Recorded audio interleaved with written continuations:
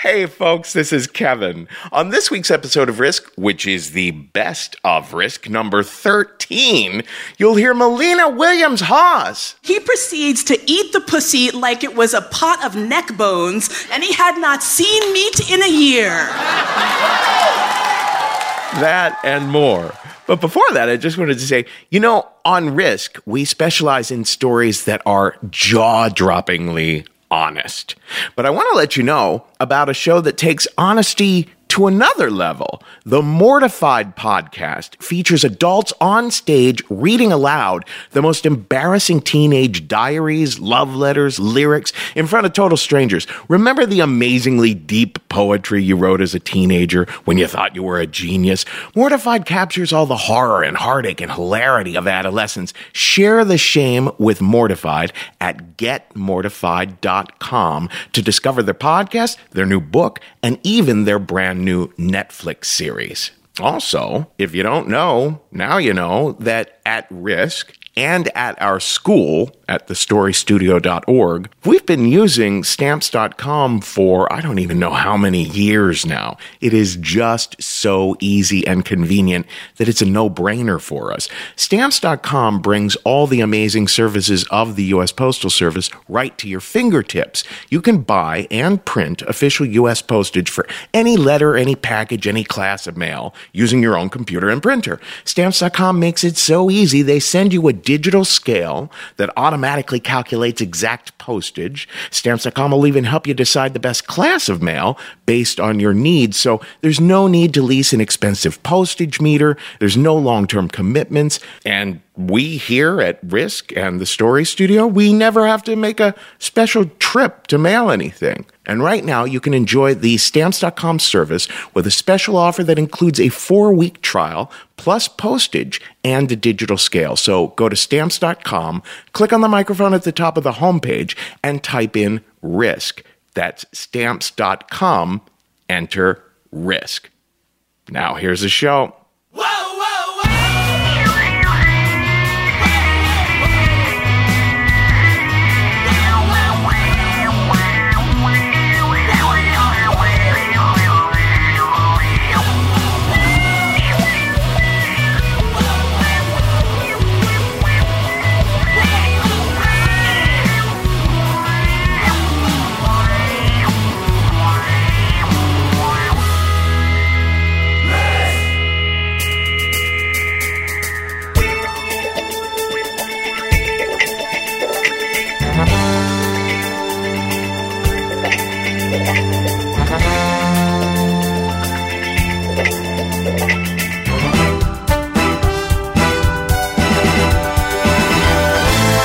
Hello, kids. This is Risk, the show where people tell true stories they never thought they'd dare to share. I'm Kevin Allison. This is London Music Works behind me now, and this is the Best of Risk, Volume 13. If you are new to Risk, these Best of compilation episodes are a really great place to start. If you're a big old fan of Risk, these Best of compilations are a great thing to share with newcomers. This is a long episode, 6 stories, and as is the case with most Risk episodes, some of the stories are terrifying, some are hilarious, and some are beautiful, tear-jerking. But what you're guaranteed is that you really will hear people on Risk daring to reveal things in a way that is so unfiltered, so raw and real, like you just won't hear anywhere else. Before we start, I want to give a little shout out to one of our Patreon patrons, Taylor Mitchell. Every time someone gives us $25 or more per month at our Patreon, we like to give them a little shout out here. Thank you so much to Taylor Mitchell. And also, if you go to patreon.com/risk, you will find all kinds of bonus content there for everyone becoming a part of the community that helps keep Risk running. Now, we're going to hear 3 stories in a row without me interrupting. In a little bit, we're going to hear from the wonderful Sarah Long Hendershot. Before that, we're going to hear from Burke Hefner. Burke told a story on our Halloween episode this past year. It was told live in front of an audience, but there is sound design added to it as well. The story is called Below Zero. But before that, we are going to hear from Gastor Almonte. This was shared at the Risk Live show at Caveat on the Lower East Side, where we do the show once a month in Manhattan. You can find Gastor on Instagram and Twitter at Gastor Almonte. Here he is now with a story we call Knickerbocker Love Story.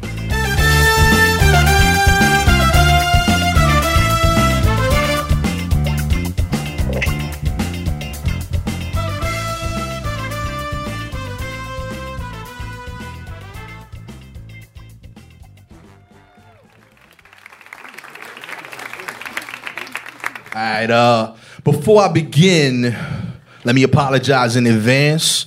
I got a 7 and an 8-year-old at home. Normally when I prep stories, my wife takes them out the house. The story involves sex. They were in the way, so I had to use a code word for sex the whole time. So bear with me. So me and Claudia were in her dad's room, and we about to play checkers.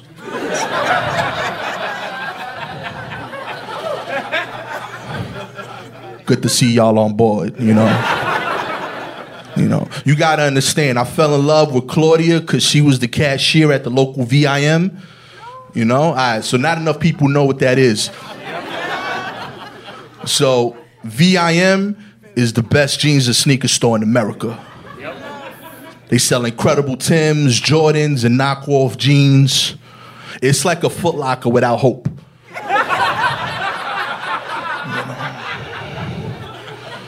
Claudia was the cashier, you know, and I get up to the cash register and she waves me in. She's like, hey, yo, don't buy these. When it rains, the jeans are going to bleed and mess up your Timbs. And I'm like, yo, you just saved me $120. $100 on these boots and $20 on these 3 pair of jeans.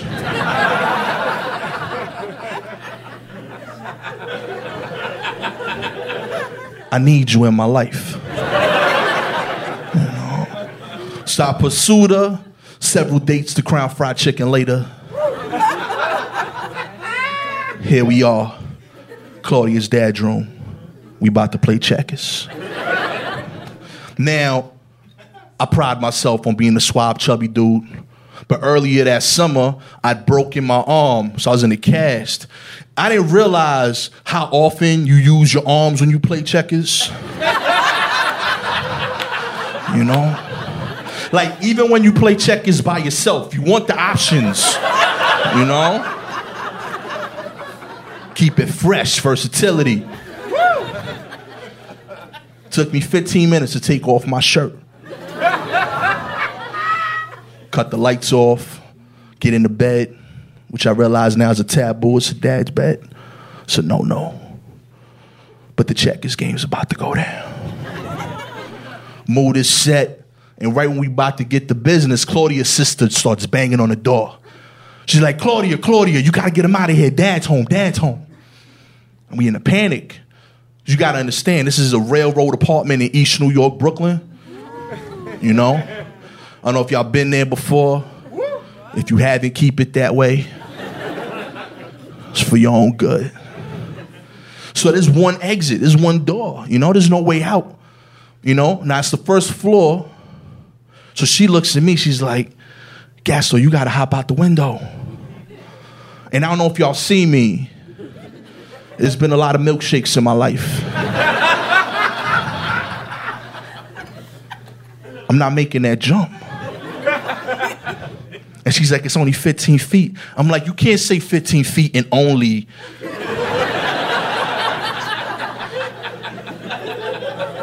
When we talking about jumping 15-foot drive, I'm with you. Only. That's the only scenario. But we panicked. Thankfully, all the buildings in East New York have metal bars because nobody would want to leave East New York or get into an apartment in East New York. There's nothing to take. But the adjacent window, it has an air conditioner and the bars go around the AC too. So I decided to climb on top of that. You know, so I'm getting out the window. I climb on top of the bars over the AC unit right as her dad walks in the room. I made it. But he's trying to piece it together. He's like, yo, why are the lights off? Why were you getting dressed in the dark? Why is the window open? Why is everything a mess? And Claudia's like, I was going to do the laundry. Machine got a little hot, so I opened up the window. That's why the clothes is everywhere. Clever girl. And she says that right as he's at the window pulling the gate closed, but he doesn't see me because he's looking at her. Now I'm feeling confident, you know. I got away with this. Start to relax. And then 2 cops walk by the side of the building. Now, I don't know if you guys heard, there's problems with cops in neighborhoods like mine. We could talk after the show. But I figured it out. See, because cops, they give great advice. I listen to them all the time. Slow down, freeze, put your hands up. Great suggestions. And I always listen. You know why? Because in general, when the cop is telling you something, they know more about the situation than you do. The problem with cops in my neighborhood is that they don't want to accept that on occasion, I might know more about the situation than they do. So, for example, when I'm standing on this air conditioning unit and you walk by the house and you yell out to me, "Excuse me, sir." I'm trying to calculate in my head, how do I explain to this guy as quickly and as efficiently as possible, yo, my man, I'm trying to play checkers with this girl. I'm 18, she's 18, completely legal. Her dad just got home. He's not going to care. He's going to try to kill me, then I'm going to actually need you. How can we avoid all this? So I came up with this. This was my solution. Yo, chill.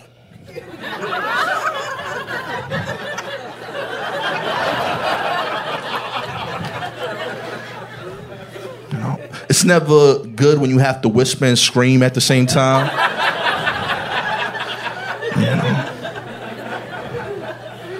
But cops only got one direction with their volume. He gets more assertive, you know? He's like, "What was that, sir?" I said, "Yo, chill."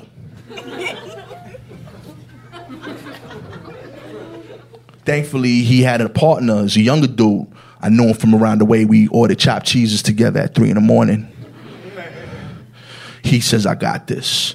Goes around the front yard, comes to the backyard, and he comes up to the window. He's like, "What's going on, man?" I'm like, "Yo, I'm trying to play checkers with this girl. Her dad just got home. Once he leaves, everything's cool." He nods, goes around, talks to his partner. They laugh and leave. I'm 2 for 2.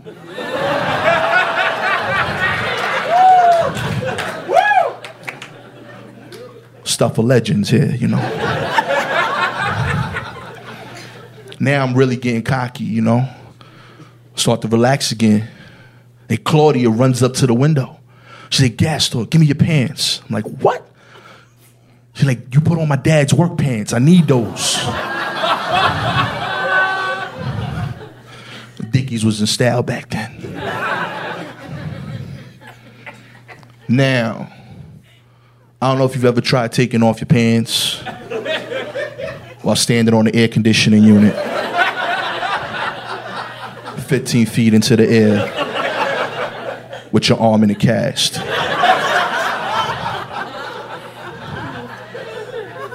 It's a bit of a challenge. You know, I kicked off my Timbs to the yard, unbuckled the pants, they slid down to the AC unit. I grab them with my left arm, throw them to the window, completely miss. They fall down to the yard. Claudia shakes her head in panic, tries to buy me time, and goes inside. So now I climb down. I got to make this drop. Hurt my ankle on the landing. Ball up the pants, and I'm looking up at the window trying to figure out how I'm going to get these back up to Claudia. 2 cops come back again.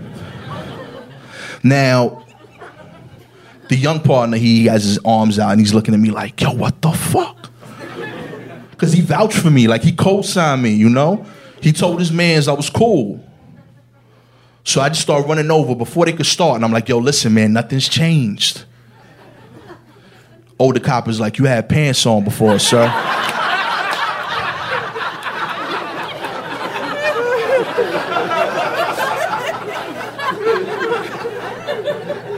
Everything's changed.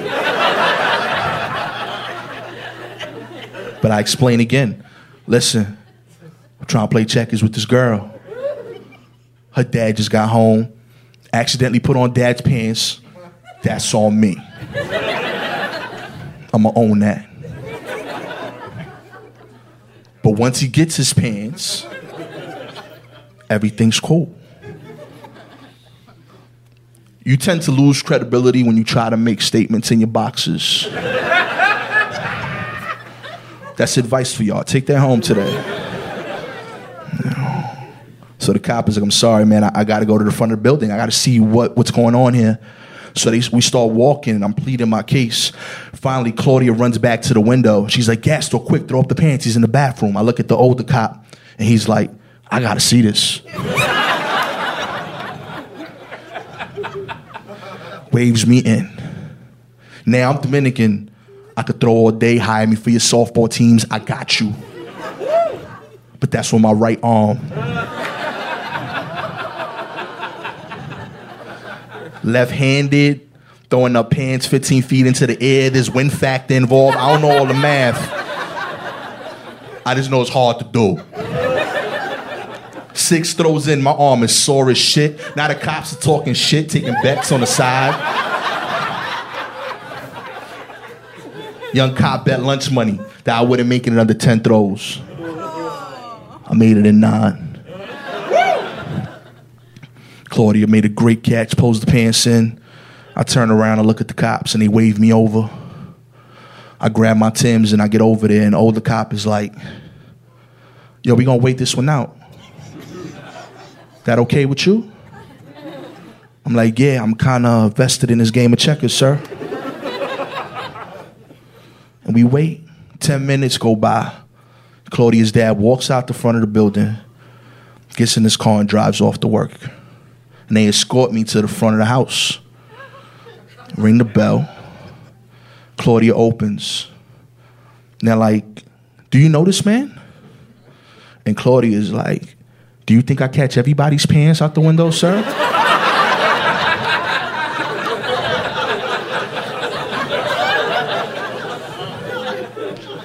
Then the older cop tried to be slick. You know, he was like, I don't care that you kids wanted to play checkers, but in general, it's a good idea for you guys to be in the same room when you do so. Admittedly, solid advice.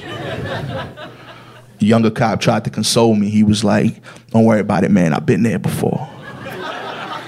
You've been here before. Really? What is his life like?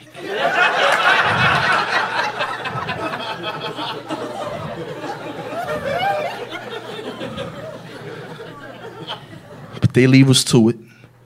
I go inside, and Claudia and I play a legendary game of checkers.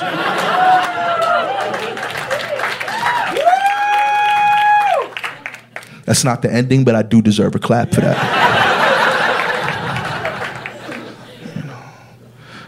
A few years later, me and my dad own a lot of property in East New York, but one of the buildings had a break-in.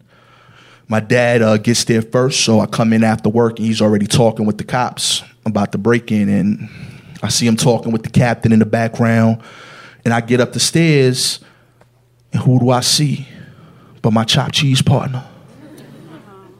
A much older, younger cop. And he looks at me, he's like, yo, man, you look good. And I'm like, I know, I got pants on.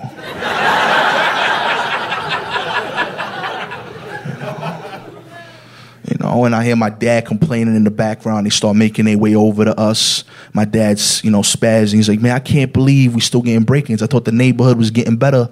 Are we over these type of things over here? The younger cop winks at me and then looks at my dad. He's like, man, you wouldn't believe the things I seen. Thank you.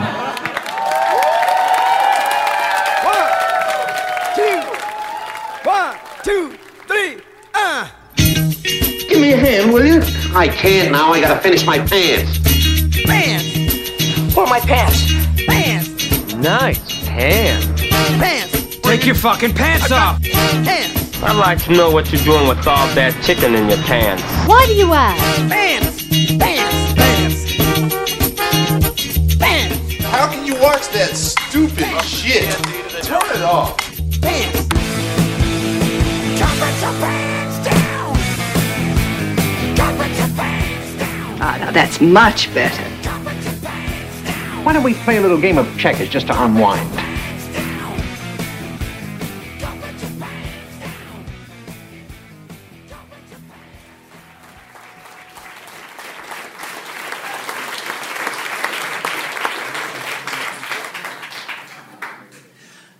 Mushers will sometimes they'll breed their huskies with wolves because a husky that has a little bit of wolf in it makes a really, really strong sled dog. But you have to be very careful because they'll push themselves so hard. They're such dedicated runners that if you don't watch out, they will actually run themselves to death. Our plan was very simple.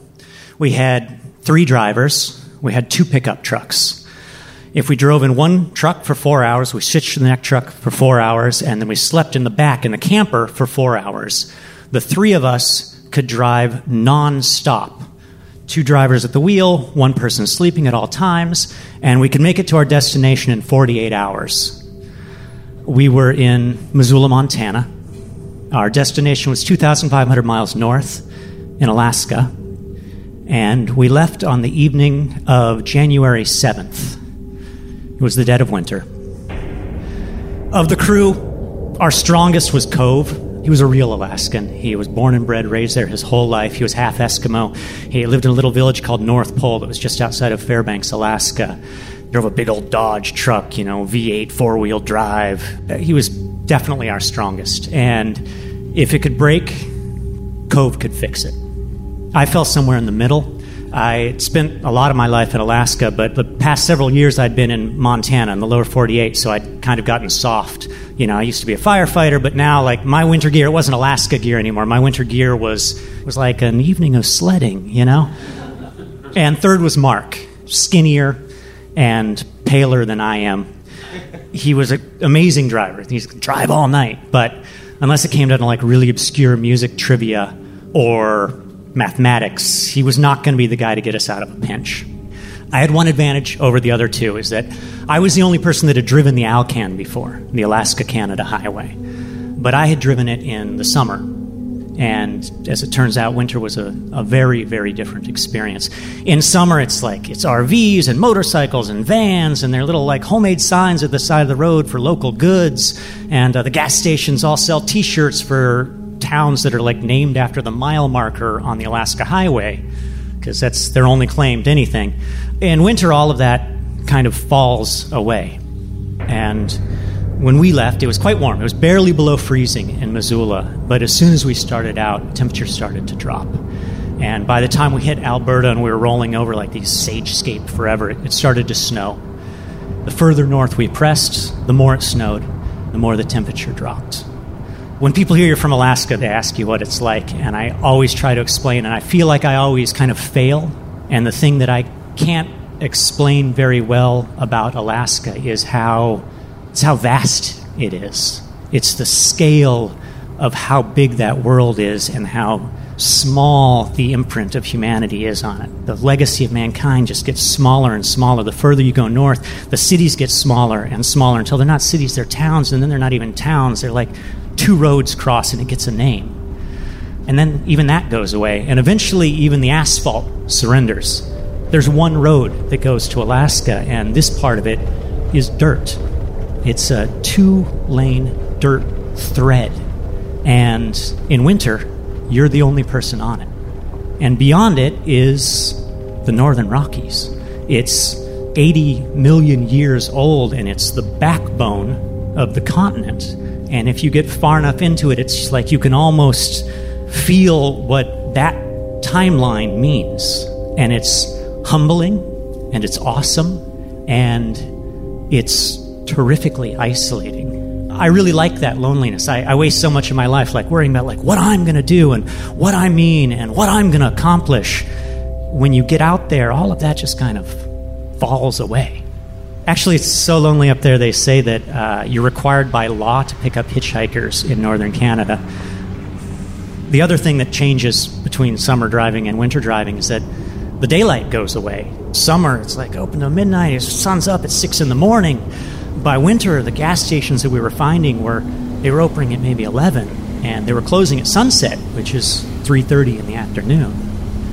Every mile that we pressed north, it just got colder. We stopped at a mini-mart in Watson Lake, and we tried to do a little bit of repair, and I had to take my gloves off to do it, and I was trying to thread this really small nut. Within a couple of minutes, my knuckles seized up. It was too cold for me to actually close my hands anymore, and I couldn't actually feel whether the nut and the bolt were even in my hands. I had no sensation in it. The last radio report we'd heard had said that the temperature had dropped to minus 43 degrees. Adding the wind chill into it, that drive was about negative 75 degrees. When you stepped from the truck, the wind would rip the heat from your body. About 2 days into the trip, we reached a gas station early in the morning, and this gas station didn't open until noon, which would mean we'd lose 4 hours if we just waited around for it to open up. But we decided to press on. We charged up another 100 miles or something. There was another dot on the map. We pressed on, and a couple of hours later, we came to the next gas station. This gas station was also closed, but it was not closed for the night. This gas station was closed for the season. Our choice was to turn around, to try and go back to the gas station that we had left earlier. If we could reach it after dark, it'd be closed, so we'd have to spend the night there in the parking lot. And we'd have to spend the night there with the engines running. If we let the engines get cold, they would never start again. And our other choice was to press on to Phoenix River. And I was pretty sure that I remembered Phoenix River having a gas station. Cove and Mark had never driven it, so they had no voice in it. The decision was mine, and I decided that we should press on. And we drove for another hour or two of daylight, and the sun went down, and we drove into the night, and it got colder. Our gas rocked down, quarter, eighth of a tank.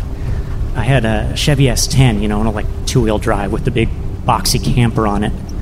But it was one of those ones where the gas gauge kind of rocks with the gas in the tank. And it got to the point when we go around a turn, the needle would rock all the way down until it was resting on the pin below empty.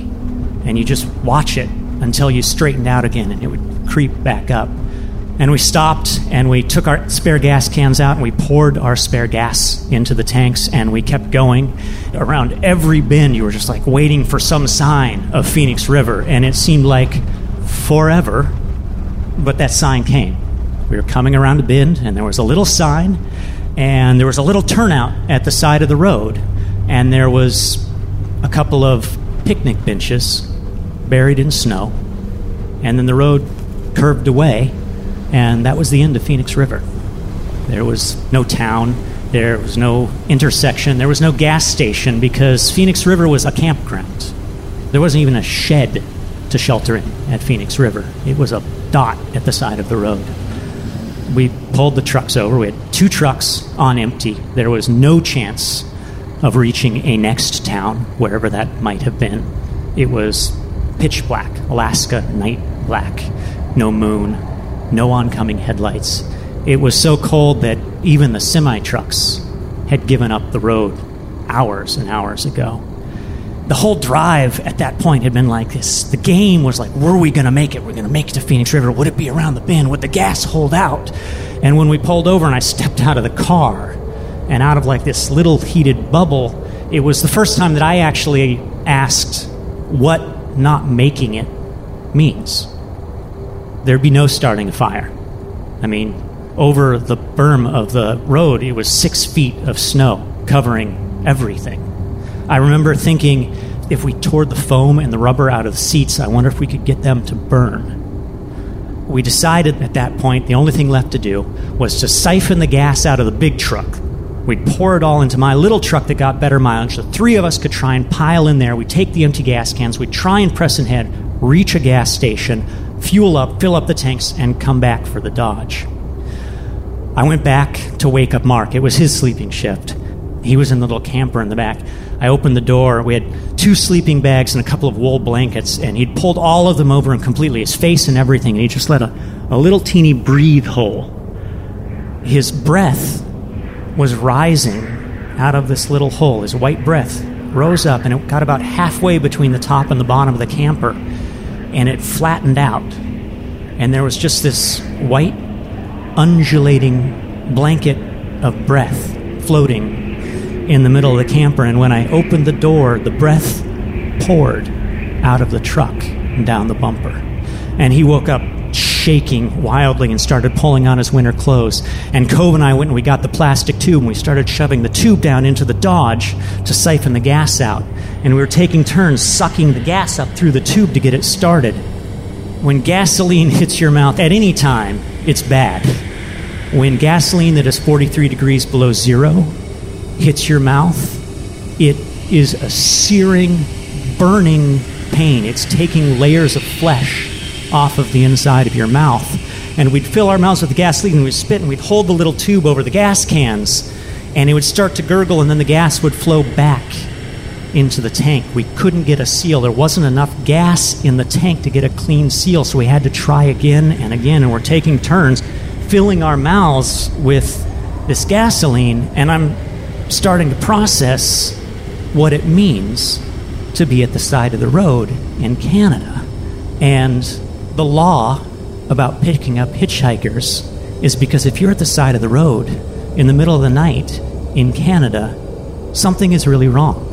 This is a place where people die for making really small mistakes, for overestimating themselves, for underestimating the world that they're inside. I was watching Cove suck searing, freezing gasoline in his mouth and retching and hacking and pouring the tank and sucking it again. Mark finally came out from the back of the truck, and his winter gear is worse than mine, and he just stood there shaking silently and watching us because there was nothing else that he could do. And the fear that I'd been hiding really, really well transitioned into just an awareness of responsibility, because I was the one who put us there. We could have stayed at the gas station for 3 hours and fueled up. And I should add that this 48-hour goal meant nothing. It was a number that we'd picked because we wanted to get there as fast as we could. We'd no reason to keep pressing on. I'm watching one of my friends gag as he's burning the flesh off the inside of the mouth and the other one shaking. And I look up, and at what must be the horizon that I can't see because it's pitch black, I think I see a little glow, and then that little glow disappears. And then a few moments later it comes back again, but it's just a little bit bigger. In true dark, where there are no oncoming headlamps and there are no street lights, in all the way dark, in a snowstorm, headlights will illuminate all of that snow in front of them. Way before you see the headlights, you see this orb of light. Someone was coming. It would get bigger, and it would disappear into some valley, and it would come up again brighter than it was before, and it was getting brighter and brighter, and it was a semi. First of all, no one else would be on the road, but also it was so bright by the time it got to us, and it finally comes wheeling around the bend. It's like angels aglow are fucking coming to save us. And we're waving our empty gas cans, and we're like in this elated moment, and it's finally pulling up to us. And it rolls right past. It doesn't slow down. It saw us. There's nothing else to see but us with our gas cans at the side of the road. I had stayed very calm. I was very scared, but I had stayed very calm, and a lot of that is that I was kind of leaning on Cove's competence, knowing that he would figure out something that would get us through, I think in the same way that Mark was leaning on mine. When that truck rolled past us, Cove lost it. He started screaming and yelling, and he had his gas cans in hand. He started chasing after the semi-truck into the darkness that he could not possibly catch. I mean, it was going 35 miles an hour in the middle of a snowstorm, but still, There was no hope, and if it ignored us at the front of the road, there's no way it's going to see us in our rearview mirror, because, the semis kick up this huge cloud of turbulence and snow behind it. And he just started running and screaming into this cloud. I didn't know what to do, so I started chasing after him. After a few 100 yards, the truck disappeared, and Cove stopped running, and I caught up with him. And when the cloud settled, I could see another little glow. But this one wasn't moving, and it wasn't the truck. Phoenix River is, as the name would imply, built on a river. First, there's the campground, and then the road curves away following the bend of the river, and the river bends all the way around, and eventually it comes back almost to the same spot. And when it curves back around, there's the Phoenix River gas station. And the glow was its sign, because it was open. That 100 yards that we ran brought the gas station into sight. I don't know how a husky with a little bit of wolf blood could run itself to death without just backing off a little, but I don't know why we didn't stop and wait for 3 hours to get gas in a station we knew was open. What I do know is that I have never felt more alive than I did walking up to that gas station.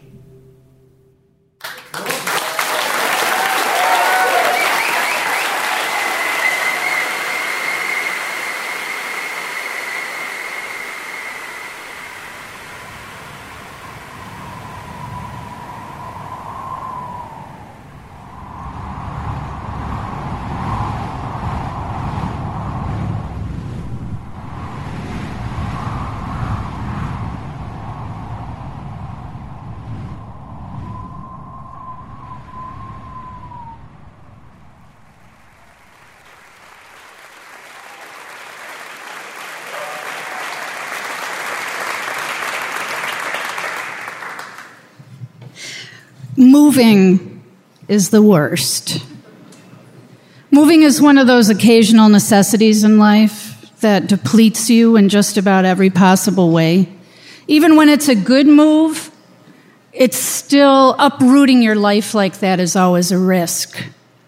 And I was moving as a single mom with a 2-year-old. And I hadn't figured out how to single parent the way that I wanted to in Boston, where I was living. And so I decided to take a couple years off and go to the small town in upstate New York where my parents lived. And I had rented the top half of a lovely little painted lady, Queen Anne Victorian, and I had spent the entire day hauling boxes from my rusted Ford Escort and the little U-Haul trailer I was pulling behind it up the long, narrow stairway to our adorable new apartment. I was on the last load. I had a laundry basket full of toys on one hip and my very tired 2-year-old son, Shane, on my other hip. And I paused for a minute outside the house, and I looked at the porch stairs, and I thought, can I really go up these stairs one more time? And I happened to look around, and I caught, up in the second floor window of the house next door, the most angry, twisted, furious, frightening face just glaring down at me. And if I had not been forewarned about this person, I think I would have peed myself. But earlier that day, the neighbors on the other side had come over to introduce themselves. And about 30 seconds into the conversation with them, the wife had leaned over and half whispered as if he could hear from 2 doors down, "Have you met old Bill?" And the husband said, "Do yourself a favor. Keep clear." And the wife said, "He's the town crank." And the guy said, "You'll see." And we did see. We were moving in spring, and all through that spring and summer, we saw Bill being Bill. Woe to the person who walked their dog past his house and the dog peed on his lawn, or, the guy that checked the meter made too much noise, or the guy that handled his garbage cans was too rough. Every interaction with other people was anger, anger, anger. But we never really interacted with him. His whole house was kind of clamped down. He never opened his windows. He never opened his doors. What the neighbors didn't know when they told me about Bill was that after a very chaotic and dysfunctional childhood, I found myself at age 28 really not very good at connecting with people in any real kind of way. And I was glad Bill was like he was. And I wished all the neighbors were like Bill so that I would never have to interact with them. But not so much Shane. My son Shane was not having a chaotic and dysfunctional childhood. He was having a very positive childhood. And by the time we'd been there for 6 months or so, he was 2.5, he started to notice Bill and make little overtures towards him. And it was amazing to watch from somebody who didn't know how to do that. It was amazing to watch this kid. So he started out by, we would be playing in the front yard and he'd be looking at Bill's house. And if he saw him in the window, he'd wave to him. And Bill would slam his curtains shut if he ever got caught watching. And then later on in the fall, we'd be outside raking the leaves. And Shane would kind of just walk over until he was in front of Bill's house. And he'd be kicking the leaves over to our yard. Or he'd pick up a few leaves in his hands and come put them in our pile. And then winter and the snow came, and Shane had his own little toy shovel, and I'd be shoveling the walk, and he'd be, throwing a couple of snowflakes. I'd look up, and he'd be over trying to shovel Bill's front walk. Shortly after that, we were making muffins, and Shane said, I want to take a muffin to Bill. And I said, all right, okay, if that's what you want to do, we'll do that. Here, put it on this plate and we'll take it over. So this was his deal. So I stood on the sidewalk and I watched. And this little kid, he's not even 3 yet, and he's got it on the plate. He's trying to balance it and catch it every once in a while. And he gets up, he goes up the 3 front stairs, and he reaches up to the doorbell and he rings it. And Bill comes and answers the door. And I'm watching their interaction. They chat for a minute. And I was happy to see that Bill took the muffin. So Shane comes back and he's all excited. He says, Bill says, we can come back for the plate tomorrow. And can we come in for tea? And I was like, oh, okay, sure, we'll do it. Well, it's fine. Right? I don't want to hold my kid back. All right, so the next day, we go over in the morning, knock on the door. Bill answers instantly. We walk in. His house is immaculate. It's not normal immaculate. It's like OCD immaculate. And there's not a lot of stuff. It's very spare. But not spare because he doesn't have any money. It's spare because he just doesn't want to have a lot of stuff in his house. He smells like shaving cream. And I notice a little piece of tissue with a circle of blood on his neck. So obviously he'd cleaned up for company. And he leads us into the kitchen, and he's got a little Formica top table there with aluminum chairs. And we sit down, and I have some awkward small talk with him because I'm bad at small talk, and he's bad at small talk. Shane has brought 2 cars, and he's driving them around the table, And Bill just abandons trying to have small talk with me, and he picks up his spoon and he puts it down in front of Shane's car. And he says, you're going to have to turn around. There's been an accident here. A log truck has spilled its load. And that was it for Shane. Really, from that moment on, they were the best of friends. And over the next several months, we spent quite a bit of time with him. I mean, honestly, we kind of folded our lives together. Shane and I would have dinner, and I would make some extra. I would take it over to him, and sometimes he would do the same for us. I would help him if he had errands that he needed to run, and so on. And Shane was very, very excited to be friends with Bill. He didn't want to talk about himself very much, but I did find out that he was a widower. His wife had been dead for 17 years, and he had 2 daughters who lived right there in town, like literally a few blocks away, that wanted nothing to do with him. And I tried to talk to him about, what's up with, and he would just stiffen up. And I could tell from his body language that he didn't want to go there. So I never found out what it was. Problem I started to have was that I never intended to leave the city permanently. I knew eventually I was going to go back. I'm a professional musician. I couldn't really, make a living in Watertown, New York as a musician. I decided it was about time to tell Bill that I was thinking that in the next few months we would be leaving. I went to tell him. Shane was asleep, and I told the neighbors downstairs that I was going next door.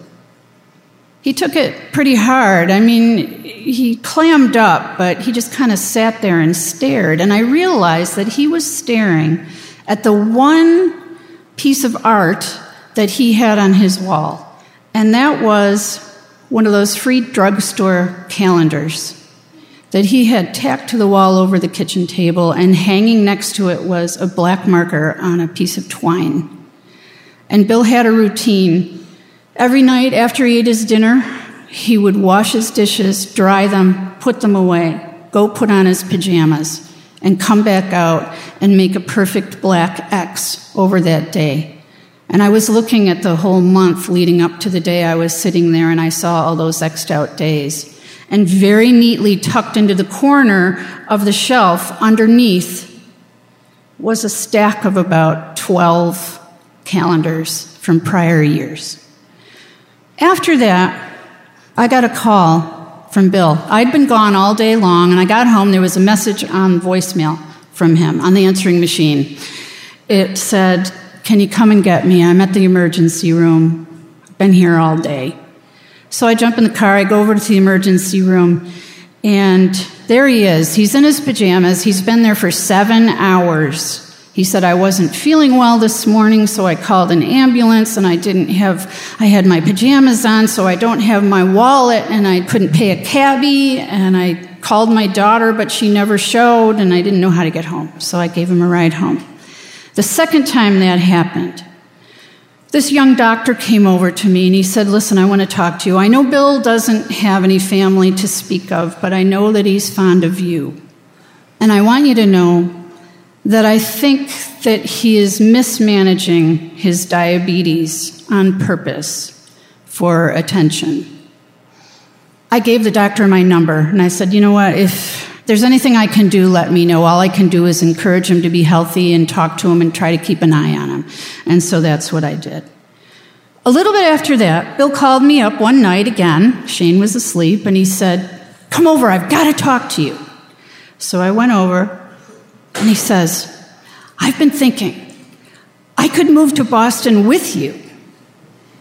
It sounded like an outlandish idea to me, but I hadn't seen him that happy in a long time, and I didn't want to just shoot him down. So I said to him, "You're going to sell your house? Because you can't just leave it empty. You'll have to find all new doctors and get your prescriptions switched over." And he knew very quickly that it just wasn't going to happen. He was about 78 years old, and he'd lived in Watertown his whole life. He wasn't going to pick up and move to Boston.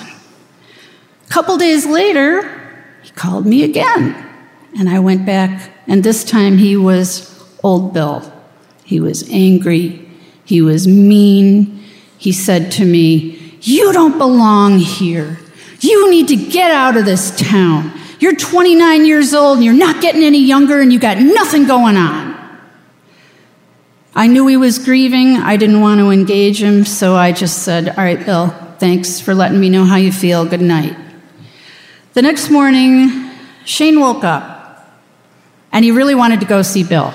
I didn't really want to go see Bill, but he really wanted to see Bill, and he was at this stage in his development where he would say your name over and over again until you acknowledged him. I don't know if any of you know any toddlers. So if I was talking to somebody and he had something important to say, or if I was on the phone, it was like, "Mom, Mom, Mom, Mom, Mom." So all morning, he's like, "Bill, I want to see Bill. We have to go see Bill." So if I was like, "Okay, fine, we'll go see Bill," right? After breakfast, we'll clean up, we'll go to see Bill. We walk downstairs and out the front door, and it's autumn now, and it's very, very windy, and the wind is blowing my hair all over the place. And Shane's so excited, he just runs across the yard and right up Bill's back stairs and into his back door. And I thought, that's weird, because Bill never leaves his doors open. And then I hear loud music coming out of Bill's house, and all his windows are open. I'm like, okay, he never opens his windows. He never listens to loud music. This is making me really uncomfortable. So I run up the stairs, and I have my hand on the doorknob, and I hear, Bill, Bill, Bill, Bill. And I open the door, and there is my 3-year-old on all fours with his face inches away from Bill's purple mottled face. Bill was a big man, and he had fallen in between the living room and the kitchen, and he took up almost the whole length of the room. I saw that his mouth was wide open, and his eyes looked like they were looking up at his glasses, which had flown onto his forehead when he had fallen over like a felled tree. And there's Shane.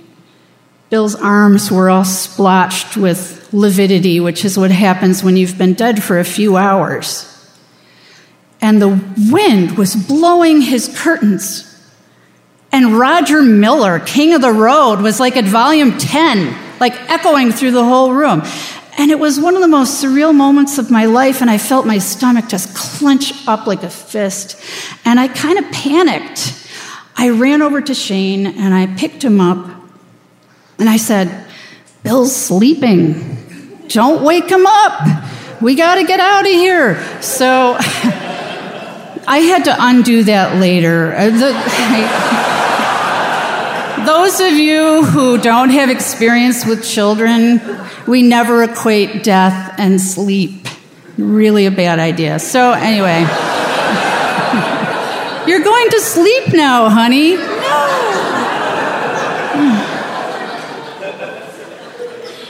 I took him over to the next door neighbor. I came back over, I turned off the music, I called an ambulance, and he had his 2 daughters' phone numbers right there next to the phone. And I called the first one, there was no answer. Called the second one, and a woman answered right away. And I said, this is your father's neighbor, and your father's passed away.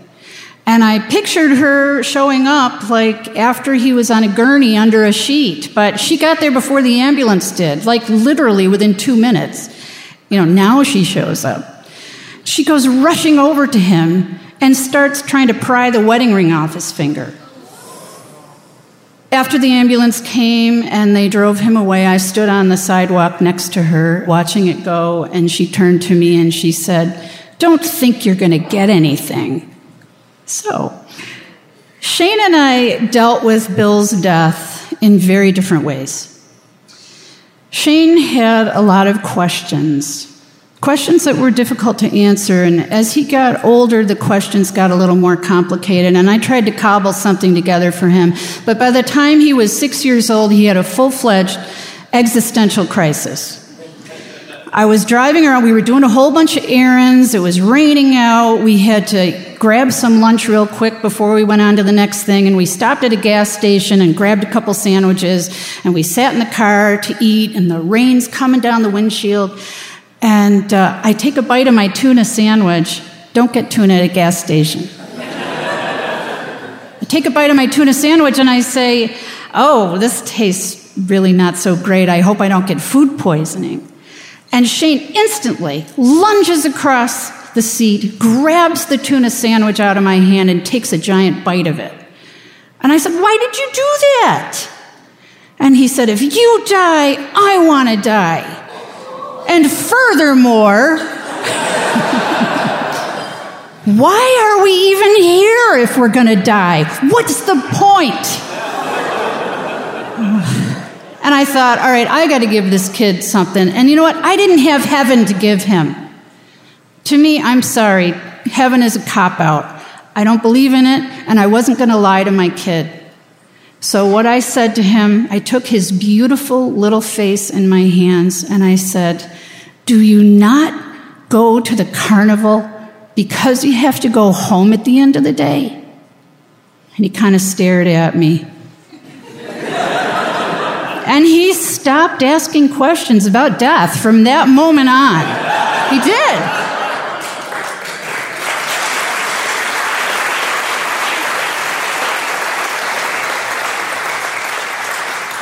Me, in the months after Bill's death, I was filled with guilt and self-recrimination because that doctor had called me up after Bill died and said he took a fatal dose of insulin. And I thought, why? Why did you do that to that man? He had his ordered life, and you came in and you interjected yourself, and you brought him to the point where he'd kill himself. And the more I thought about it, I thought, you know what, that is really arrogant. To think that you can make that kind of decision for another cognizant adult human being. Bill was the one who opened the door. He opened the door to a child. He let some love in his life. He spent the last 6 months of his life or so probably happier than he had ever been. You've got to go through life detaching yourself from outcomes. That's what I finally figured out. You have to be a decent human being. You can give compassion and companionship and care to the people who are right in front of your face. And whatever happens after that, it happens. We are not in control of it. And it took several more years for me to fully realize the extent of the healing that raising my son was for me. Because I was able to relive the parent-child dynamic in a way that was right and healthy and nurturing. And I came out of it like a kid that had been raised right. And my son is grown now, and I still think about all the lessons that I learned from him. But I really, truly, I think the number one lesson that I learned was go to the carnival. Go to the carnival. Thank you.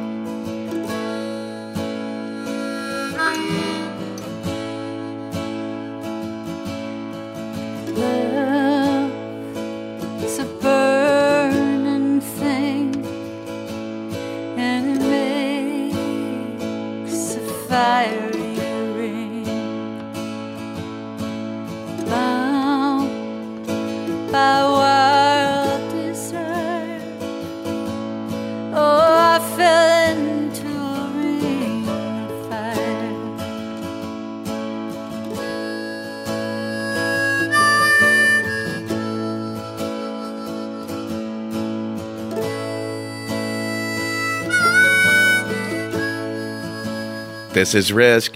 This is the Jane Mutiny behind me now, the lead singer of which is Sarah Long Hendershot, who we just heard telling the story called The Carnival that was recorded the last time Risk was in Toronto.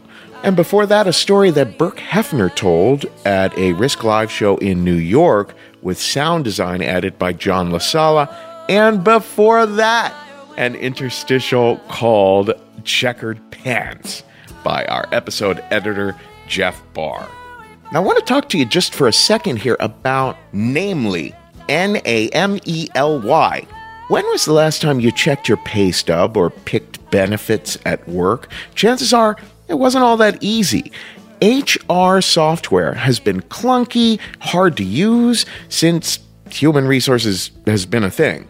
One technology company takes a different approach. Namely, is the only all-in-one HR payroll benefits software employees love to use. If you're ready to clock in, no problem. You need to write a performance review. You can do that. You want to schedule some vacation time? Namely makes it easy to do, even from your phone. Namely also has a social news feed like Facebook, where employees can share updates, celebrate birthdays, give shout-outs for a job well done. Namely doesn't just make work easier, it makes it a little more fun. Over 1,000 companies use Namely every day. If you're in HR or run your own business, it's time to see Namely in action. Get a free demo by visiting namely.com/risk. One more time, that's namely.com/risk. See how you can build a better workplace with Namely. And one more podcast you should know about. Some of you may remember Dick Wound from our 2-part episode with Body in Brooklyn. He had such an amazing experience sharing his story that he got to thinking about stories his friends had told him over the years. Inspired to get them to share with the world, he put together a new podcast that just launched called Being There, a show devoted to exploring extraordinary aspects of everyday people's lives. In the first episode, Dick and his co-host Kelly talk about being a cult survivor with a friend who was born into the Rajneesh movement in the 70s. So check out this fascinating new show, Being There, on iTunes, Stitcher, and Spotify, and follow them on Twitter and Instagram at BeingTherePod. Okay, let's move into the second half, our last 3 stories on this Best of Risk number 13 compilation. It's so hard to narrow down these compilations because there's so many great stories that are shared on the show. And also, some stories are way, way too long. There was a story called The First Times by D.K. Anderson, which was probably the most talked about story that we've run in the past several months, but that one was just way too long to fit on this episode. But if you're interested, you can find it on an episode called Out of the Blue. Now, in a little bit, we're going to hear from the amazing Melina Williams-Hawes. But before that, a story by Rich Monahan, one of the funniest stories we've heard in a long time. A story called Grapefruit by Rich Monahan. But before all that, we're going to hear a remarkably emotional story by Shamila. This was shared the last time that Risk was in Baltimore. There are abusive situations in this story, just to give you a heads up on that. So here she is now. This is Shamila with a story we call Home Away from Home.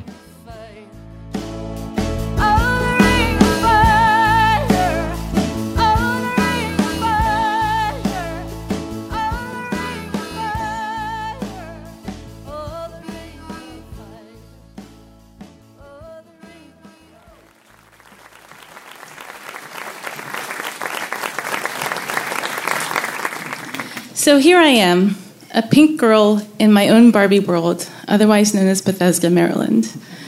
I'm a 7th grader at the very exclusive and preppy Holton Arms School, and I like to rebel by wearing bright pink boxer shorts underneath my uniform skirt. I always, in a weird way, enjoy arguing with my brothers about whether we should watch The Empire Strikes Back or Ghostbusters on the VCR, which we take from HBO. I have a Siamese kitten named Coffee and about 4 friends. So you could say I'm not the most popular girl in the world, but I wasn't a nerd either. I was just somewhere in the middle. I loved books. And I was sheltered. I was very overprotected. I was not allowed to talk to boys. My parents would not drop me at the mall. And I still played with my dolls sometimes. So I was that kind of 7th grader. But the thing that kind of bothered me was that I was Pakistani American. And my mom had an accent. And my name is Shamila, but I always used to wish that my name was Shannon or Sharon or even Stacy from the Babysitters Club because there were no Shamilas out there. This was kind of like, just the good stuff, the normal stuff. Even the being forced to take tennis lessons was the normal stuff. Then there was the weird stuff. Every summer, my parents would schlep us all to Pakistan, where they're from. Now, I got tired of going every summer. I wanted to go to camp like everyone else. But we had to go. Pakistan was where we got used to mosquitoes. We got used to heat. It's really hot there. Like, think about Arizona, Texas heat. We got used to the best Coca-Cola in the world in these bottles. If you've ever had Mexican Coke, it's like that. It's really good. Getting our stomachs upset because the water is not good. Having a grandmother that doesn't speak a word of English, so you can't really communicate with her. Having cousins who mock your American accent because you sound silly to them. Having your books made fun of. And then I had this very weird aunt, my mother's sister, Sheila. My mom, Hannah, is very vivacious. She laughs a lot. She uses her hands a lot. She has a lot to say. But my Aunt Sheila is very monotone, very mean. Will always make me eat my vegetables. Not a nice person. My dad, Afzal, is very tall and very stoic. But my uncle, Ali, he's weird. He has this mustache, and he's always trying to hug me and kiss me and grab me and get me away from my mom. Even as a little child, I just remember thinking, creepy. When I'm 7, we're in Pakistan, and the power goes out in my grandfather's huge sprawling bungalow because there's a thunderstorm outside. And what do my brothers do and my cousins? They all run out of the room and leave me there. So I'm crying in the dark, and my uncle comes in with a candle. Creepy uncle. In the flickering candlelight, he holds my hand, and we walk down the stairs. And he turns to me and he goes, "Who's your father?" I'm 7 years old, and I'm thinking, what a strange question. But then again, whenever I would go there, they would ask me strange questions, like, do you like America or Pakistan better? So I was used to the weird, strange questions. So I said, my dad's name is Afzal, and he works in Washington, D.C. And he looks at me, and he says, no, I am your father. And I kid you not, thunder went off in the background, and I was like, whoa. So I was disturbed. So I went to my mom the next day, and I was like, Mommy, he says that he's my dad. And my mom's like, he's crazy. Stay away from him. Don't listen to him. Why do you always go and sit with him? Stay away from him. So I'm like, okay. And then I come back to the U.S. and I tell my dad this happened with my uncle. And my dad's like, look at your passport. Whose last name is that? And I'm like, yours? He's like, that's right. So I want you to forget that this ever happened. Okay, forget him. So I'm like, okay, I will. But then we go back to Pakistan again. And every time we would leave, there'd be these weird fights between my mom, Hannah, and my Aunt Sheila. And this time, this fight escalated, and both of them start grabbing my arms. And one's pulling this way, and the other's pulling that way. She's my daughter. No, she's my daughter. No, she's my daughter. And I'm just getting like, what's happening? I remember telling the servant, because everybody has servants there, I was like, they don't have a daughter. They have 3 sons, so they want me. Isn't that strange? And the servant just said, And then we left Pakistan early that year. We came back, and my mom said, we're not going to go back again. And I was like, good. And then next year, I'm 11 years old, and I'm about to put on my jacket and go for a ride around the cul-de-sac in our neighborhood. And I overhear my parents talking and arguing in the kitchen, and I hear something about adoption. She was adopted, and her parents, and adoption. And I'm like, what are you talking about? Are you saying what I think you're saying? And they both kind of stopped and looked at me. And I remember my stomach just falling, and I got on my bike, and I rode around the neighborhood, and I was like, it's true. They adopted me. So a little bit of backstory. My mothers are both sisters. My mom, Hannah, came here in 1970 as a young bride, married my dad, Afzal, who was a student at the University of Pennsylvania. They were trying to have a baby, and they couldn't. My mom told her family that it was her fault. She was barren. But it was actually my dad's fault. She wanted to protect him, so she didn't tell. So her younger sister, Sheila, promised her, the first baby I ever have, I'm going to give her or him to you. Sheila gets married, has the first child, gets a boy. And the whole family's like, no, you can't give a boy away because, boys are really important in that part of the world, like inheritance and money and land. Like, what if that's your only son? You can't give him away. They tell her, come back next year, we'll have another child for you, like a Big Mac, we'll deliver one. So the next year, there's another child, and it's a girl, and that girl's me. My mom, Hannah, joyfully takes me and brings me back to the U.S. and tells everybody that I was born abroad. She doesn't even tell people, except very close family members, that I'm her sister's child. She pretends that I'm hers from the very beginning. I didn't even know. They were supposed to sit me down when I was 13 and tell me nicely, but, people started letting things leak out when I was 7, so that's how I found out. At this point, you would think that we're not going back to Pakistan again. Oh, no, we are. The next year, when I'm 12, Mom and I go by ourselves. We're up in the mountains in our family home, and we're just enjoying ourselves with the whole family. And now that I know that my aunt and uncle, Sheila and Ali, are actually my birth parents, they're so nice to me. I'm having these weird thoughts like, maybe I'm a princess, and they will never make me make my bed again, and they won't make me clean my room, and I could live with them, and they would be so cool. So naturally, when my new mom/aunt Sheila says to me, hey, we're going back to Peshawar, which is the city they're from. We're going tomorrow. We're going to be gone for about a week. We're going to go look at, the boys' school, and we'd love it if you would come with us. You can meet all of our friends. You can see where they go to school. You can see our house. What do you think, Shamila? Do you want to go? And I'm 12 years old. I'm like, sure. I just want to come back by the time Baba and my brothers come from the U.S. because they were going to join us. And she's like, okay, we'll bring you back next week. So I get in the car. Off we go. We visit all these different relatives. We're all over the country. Pakistan's about the size of Texas and maybe Delaware combined or something like that. So it's not a big country. We go up and down the country visiting all of my birth father's family members. And after a while, I'm like, when are we going back? But I don't ask. And then it's mid-July. Then it's the end of July. It's beginning of August. I'm like, when am I going back? And he looks at me and goes, you're not. And I'm like, what do you mean I'm not? He goes, you're not going back to America. You're staying here now. And I'm like, why? And he's like, because we are your parents, we are your family, and it's time for you to stay with us now. America is a bad place for a girl to grow up. They do drugs, they go to dances, they wear short skirts. You're not going to do any of that. You're going to stay here and be a proper girl. What does a 12-year-old do? And I didn't know what to do. And then he says, stop calling us uncle and auntie. From now on, we are Baba and Bibi. That's it. We're your parents. So I remember I cried so much, and one of the three brothers saw me crying and said, she's crying again. And he comes in my room and he's like, why are you crying? I already told you, they don't love you. You're like a dog to them, a pet, or like an old pair of slippers. You're not their child. You're our child. This is your rightful home. You've come back to us. And now you're going to be a true patriotic Pakistani daughter. We are so happy to have you. We're even going to give you a plot of land, and we're going to call it Shamila's World. Like, a 12-year-old really cares about a plot of land. So I start to bargain with them. I'm like, okay, I'll stay for 1 year. I'm a good girl. I'm cooperative. See, I can do a year, study abroad early. And they're like, okay. And then the next day he says, maybe 3 years. And I start crying, like, no, 3 years is too long. I want to go back. Everybody's going to grow up. I need to know what's happening in my school. There's yearbooks to do and the clubs to join. And they're like, you're going to do whatever happens here. And then at some point, Bibi says, you're going to go to college here too. And I was like, no, I don't want to go to college here. I want to go back. And then I would cry and I would get the lecture again about they didn't love you. America's a bad place for a girl.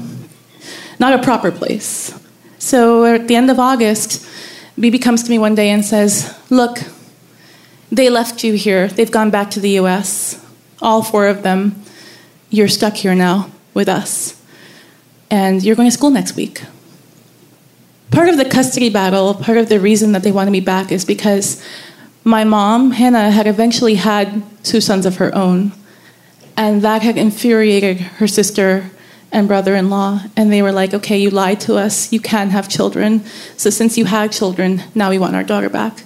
And my mom would say this, I still remember her saying this, I didn't get it at the time, she'd say, she's not a ball, I can't bounce her back to you. But that's what ended up happening. When I hear that they've gone back and I'm starting school next week, I realize this is it. I am not going back. My world is catapulted away. They hand me a chadar, which is a covering, and they tell me you're going to sit on the bus and go to school, and you're going to cover your head. I'm like, okay. I love school. I love school because in school, I'm a celebrity because I've come from America, and they're like, do you know Tom Cruise? I'm like, yes. I could say anything. I made up so many stories from so many books I read, and they thought everything was true. And the bus, it smelled of like old crunchy Cheetos. And I loved that bus ride home because we would go by these fields and see like houses and buffaloes. And I just liked watching all of that from my bus window. And I'm like, this is cool. But when I got home, things would get bad. They became very fixated on my weight. I had to be 140 pounds because they kept talking about my marriage someday. They were going to get me married to a top family in the country. And I was going to be a very good girl and a very good-looking girl. And nobody wants to marry a fat girl. So they would lock the fridge I was not allowed to snack. Every Friday I was weighed in front of everyone. And if my weight was above 140, I was in big trouble. They would have the boys spy on me to see that I would not take any snacks from the fridge if the fridge happened to be open. And those boys were quick to run and be like, she stole some food, she took it. And then there was a lot of, trouble. And then they told me, covering your head is not enough. Now you have to cover your face when you go out. And I was a good sport about it. I would cover my face, and only my eyes could show, which was fine. But in the summer, God, it's so hot. I would be sweating buckets, and so I would hold it like this so that I could breathe, and then put it back on, and then take it off, and then put it back on. But that was the least of my worries. I was like, you know what, I can live with this because, at least, no one's staring at me if I'm covered. BB was the rule enforcer. Pretty soon she told me music is bad, TV is bad, movies are bad. She told me books are bad. She took everything I had from America. The first summer I lived there, they let me go to the capital city, Islamabad, and buy a Paula Abdul and a Madonna cassette. They quickly confiscated those too. Music is the devil's work. You can't listen to that. I remember opening up a newspaper and a magazine on Sunday. It was called the Sunday Times, just to read something. And she'd be like, only bad girls read newspapers. Put that away. At a book fair, I got a copy of Little Women. I had a friend say, happy birthday, Shamila. I stole the money from her bag. It was 5 rupees. And I put that inside my mattress cover. And that was the one book I had for the past 6 years that I lived there. I would pull it out, read it, and put it back in. She never found it. But she took everything else away. She thought my Babysitters Club books were beyond ridiculous. And I couldn't explain it to her, what it was about. If she saw me sitting idly, she would tell me, get up, girl. Go start cooking. Go and learn some chores, because when you're married, this is what you're going to have to do. One day, I was so bored, I opened up an encyclopedia and started reading about the solar system. I think I was in 8th grade, because I was just like, I need to read something. And she came home from the market and she said, what are you reading? I said, the solar system. And she says, come here.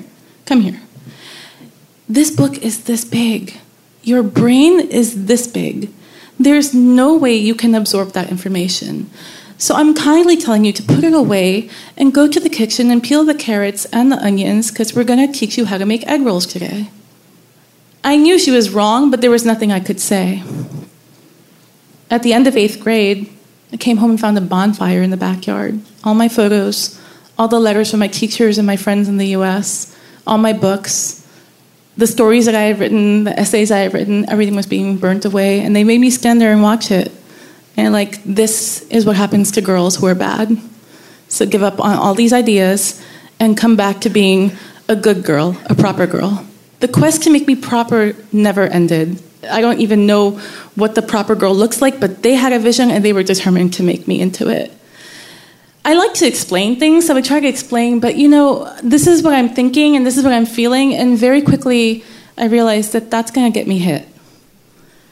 Don't remember the first time I got hit, but when I was around 13 it started, and I still remember me trying to explain something very earnestly and being slapped or being hit or being punched.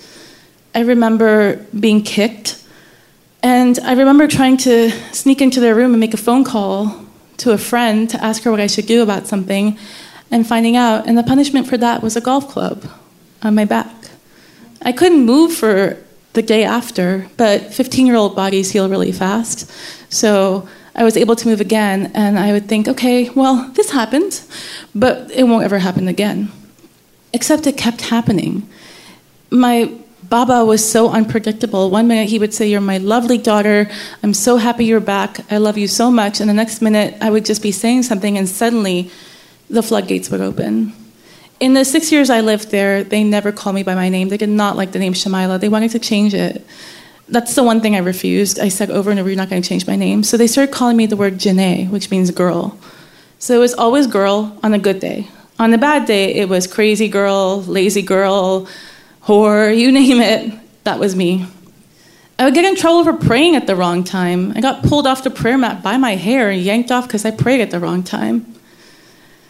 After all this happened, one day I remember being on the bus and looking at this boy, and he had green eyes and a little goatee, and he was really cute. So I wrote this letter to a friend about him, and she caught me, and she found the letter. And she raised this squeegee to hit me really hard, except by mistake, it cut through my face, and my face tore open. And I didn't know what had happened at the time, but I saw 1 drop, 2 drops, 3 drops, and this blood starts coming. And she's like, oh my God. And then she's helping me wash my face, and she said, you have such a big tongue. If you would just keep quiet, none of this would have ever happened. Your tongue is a yard long. If you would just keep your tongue quiet, none of this would ever happen. 16 microscopic stitches later, they fixed this face. And every time I would put a mark on the calendar, and I'd be like, this will never happen to me again. And when it would happen, I'd be like, just have to try harder. Just have to try harder. And then it will never happen to me again. This went on for 6 years. And as I got older and the marriage chances got closer and the idea of putting me out in society, kind of like a debut from the 1800s, kept creeping up, it got worse and worse and worse. And there was no escape for me besides my book in the mattress and my writing. I would go in the bathroom, lock the door. During the afternoon siesta when everyone was sleeping, it was really hot. But I would write stories and poems and letters on a piece of paper, and they have fountain pens there, so I wash off the ink with the hose, crumple up the paper, and throw it out the window so that no one would catch me and punish me. Of course, they had no idea what I was doing there. They'd start banging at some point. What are you doing in there? What's happening in there? And I'd come out and be like, nothing. Just washing my face. My friends were the things that also helped me get through, and I learned how to have really good friends. And one of my friends had an older brother who was very cute, and she would tell me about him and tell me stories and be like, someday you can get married to him. And I kind of fell in this story, yeah, someday I will marry him. And so she was like, you should tell your parents that you want to get married to him. I knew better than that. I didn't really say it, but eventually they asked me, you've been acting different lately. Is there something going on? And I said, I like someone. And that was the worst punishment I ever got. So I'm 18 years old. The worst is yet to come. One night, I'm just sleeping, and I feel a hand on my face, so I shh. It was my oldest brother. And I don't want to go into it after that, but that went on for a long time afterwards. I'm pulled out of school. They decide she needs to get married because she's going to get out of control, and we have to marry her off fast. So one morning in July, I'm making roti, which is bread, for breakfast, and I bring it to Baba, and he says, it's lopsided. You crazy, lazy girl, it's lopsided, good for nothing. You can't even make bread right. Go to your room and stay there. Think about what you've done. So I go to my room, and they kept the door open because they had to watch me at all times. I'm thinking, okay, I don't know what to do anymore. I give up. So I put out the prayer mat. It's not even time to pray. And I just start praying over and over. I'm like, oh God, please make my life useful. Please make my life useful. Please make my life useful. It's like a trance. I keep praying over and over. And the ceiling fan's going, and it's really hot. And I'm just praying over and over, please make my life useful. Please make my life useful. I can't live like this anymore. The very next day, my grandfather, Babaji, says, I was thinking about it. I'm going to go to Bethesda and visit my other daughter. And I heard the word Bethesda, and something registered in my brain, but kind of like an imaginary faraway place I just read about once. I'm like, oh yeah, Bethesda. And suddenly, out of nowhere, Bibi says, take this girl with you. And I'm like, wait, what? And she's like, take this girl with you. Now, the year before, they had talked about me going, but then changed their minds. So I was like, this is just, she's talking. But then they call my dad in the U.S., and for the first time in 6 years, they hand me the phone. They're like, talk to him, ask him to buy you a ticket. So I get on the phone, I'm like, Dad? And he's like, Shamila, is that you? And I'm amazed at what it sounds like to hear my voice being spoken, my name being spoken. I didn't know what to do. I'm just savoring that moment. And then finally I say, yeah, it's me. Buy me a ticket. They want me to come home. So then everything moves so fast. There's passports and visas and applications and going to the capital city and trying to get in the embassy and a chaperone, of course, because I can't be trusted to fly alone because God knows what I'll do in the plane. So I have to have a chaperone. Finally, all of that is done. And I keep thinking, they tried to take away everything from me, but they couldn't take away my faith, and they couldn't take away my mind, and they couldn't take away my writing, and they can't take away the fact that I still have hope. So I got on that plane, and as it took off, I started crying Because even though they said this is a pre-wedding vacation, I knew that I was not going to come back for a very, very, very long time. And I was going to miss parts of it. Parts of it were beautiful, parts of it were good, parts of it were my home. So I arrived back at JFK on July 4th, 1996, Independence Day. Will Smith's movie came out that day too.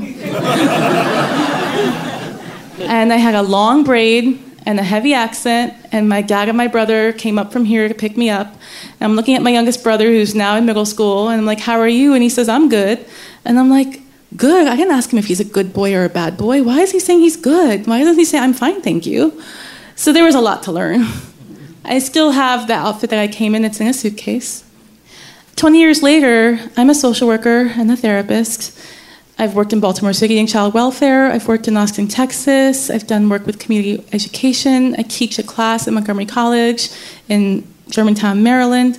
And I have a private practice where I see individuals, couples, and groups. And I try to help people understand about abuse and neglect. And I try to help people understand that bad things do happen to us, but there's maybe a reason, maybe not, but there's something to look forward to. There's hope. There's something good that can come, something to look up to. These days, my life is very, very useful. So it's taken me 20 years to get to this place, to stand here before you today, but here I am. Thank you.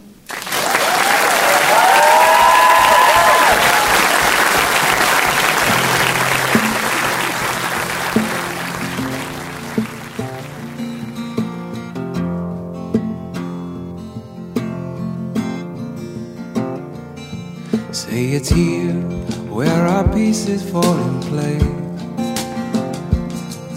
Any rain softly kisses us on the face. Anywhere means we're running. We can sleep and see them coming. Where we drift and call it dreaming. We can weep and call it singing.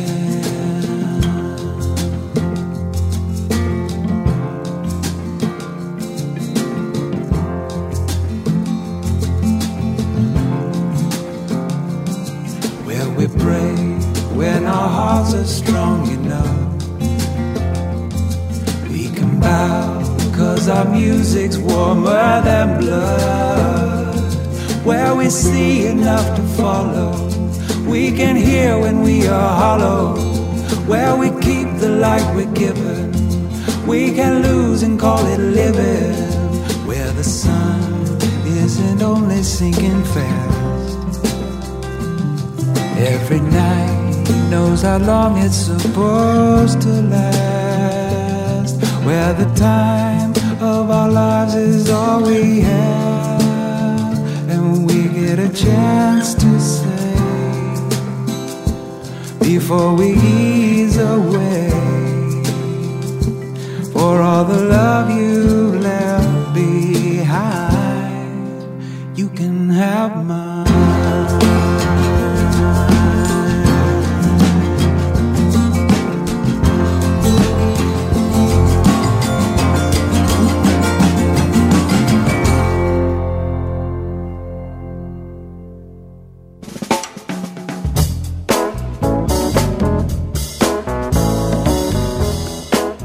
So it was the first day of summer after my sophomore year of high school. And at this point in my life, I was a total loser. But what I lacked in an ability to talk to girls, I made up for in acne. And so this particular day, the first day of summer, was a really big deal because it was going to be the first summer in which I had the house all to myself. My sister had just moved away to college. Both my parents worked during the day, so I had total freedom. Like, this was going to be my summer. So that first morning, I wanted to do something really special to mark the occasion. And I was like, well, I could jerk off, but that's not really special because I did it all the time. But then I remembered something. I'd spent the entire school year sitting around the lunchroom table with a bunch of other virgin dudes, exclusively talking about girls and sex and all the fucking we weren't doing. That was the constant topic of conversation. And it's a weird thing, too, with teenage boys, because when you're talking about masturbating and girls and everything, there's almost this sort of, like, aspirational quality to to the conversation too. Like I remember one time my buddy Rob came in proudly one day and he was like, dude, I beat off twice in like 10 minutes. Like I came twice. And I remember being so intimidated, like, holy shit, like years from now, when some girl finally wants to fuck Rob, she's gonna be so impressed that he can like go twice in 10 minutes. Or there are other kids who's like, yeah, like I was jerking off and I lasted like forever. And it's like this sort of weird sort of like doomsday prepping situation where we're not just jerking off in the moment, we're all kind of gearing up for this thing that's eventually coming for us. And so you're kind of running around lost and you're like, well, who are these fuck machines? Like, are these kids for real? Or like, who's got a good lead? And like, I was just such a little insecure kid. Like, I had barely kissed a girl. I barely had armpit hair. Like, my insecurities just ran so deep. So you're just kind of sitting at this table, sort of like gathering all the information you can. And it was in one of these conversations that at some point my buddy Rob told me that this guy, Nicky Polini, who, by the way, I feel like I should always change his name when I tell the story, but it's such a fucking perfectly Jersey name. Like, this guy did an assault charge like 10 years ago. He cracked some guy's skull open, but I still really, it's hard to find a better replacement. Anyway, okay, so he was a bad kid, for sure, but one who had verifiable sex with girls. So, Nicky told Rob, who told me that Nicky said, Rob, listen, man, I've had sex. Like, I have fucked girls. And I'm telling you, if you take a grapefruit, cut a hole in it, and microwave it for 30 seconds, it feels just like vagina. So, I'm mulling it over in my house, and I'm like, no way. Also, like, I grew up in a straight-up Wonder Bread and fish sticks kind of house, so something like grapefruit was so exotic, it might as well have been fucking foie gras.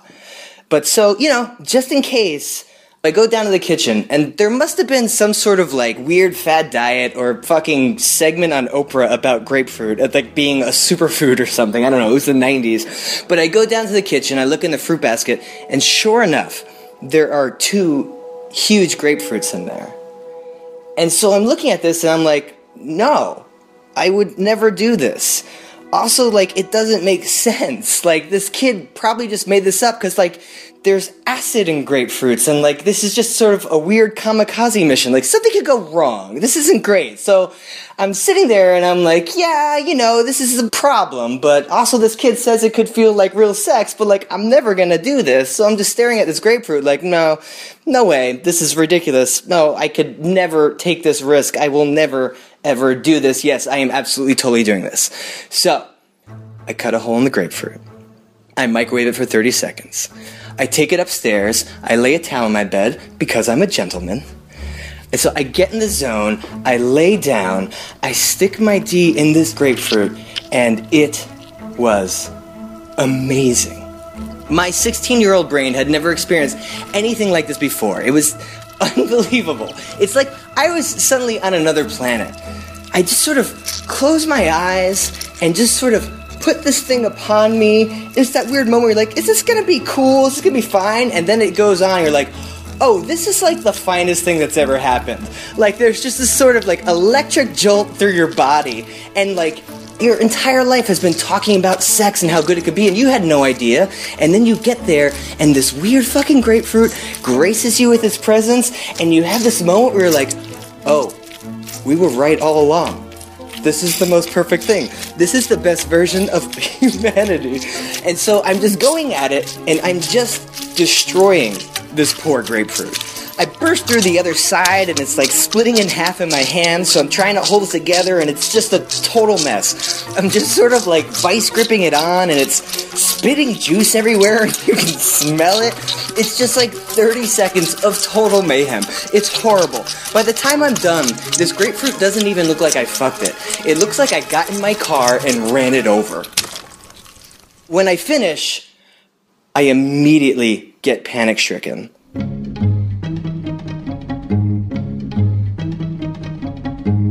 What if somebody finds out about this? Because, like, there's just no way you can be the kid who fucked a grapefruit and walk around school and, like, everyone's cool with that. Like, what if there's a world in which, like, somebody's looking in a window or somebody heard me downstairs or something?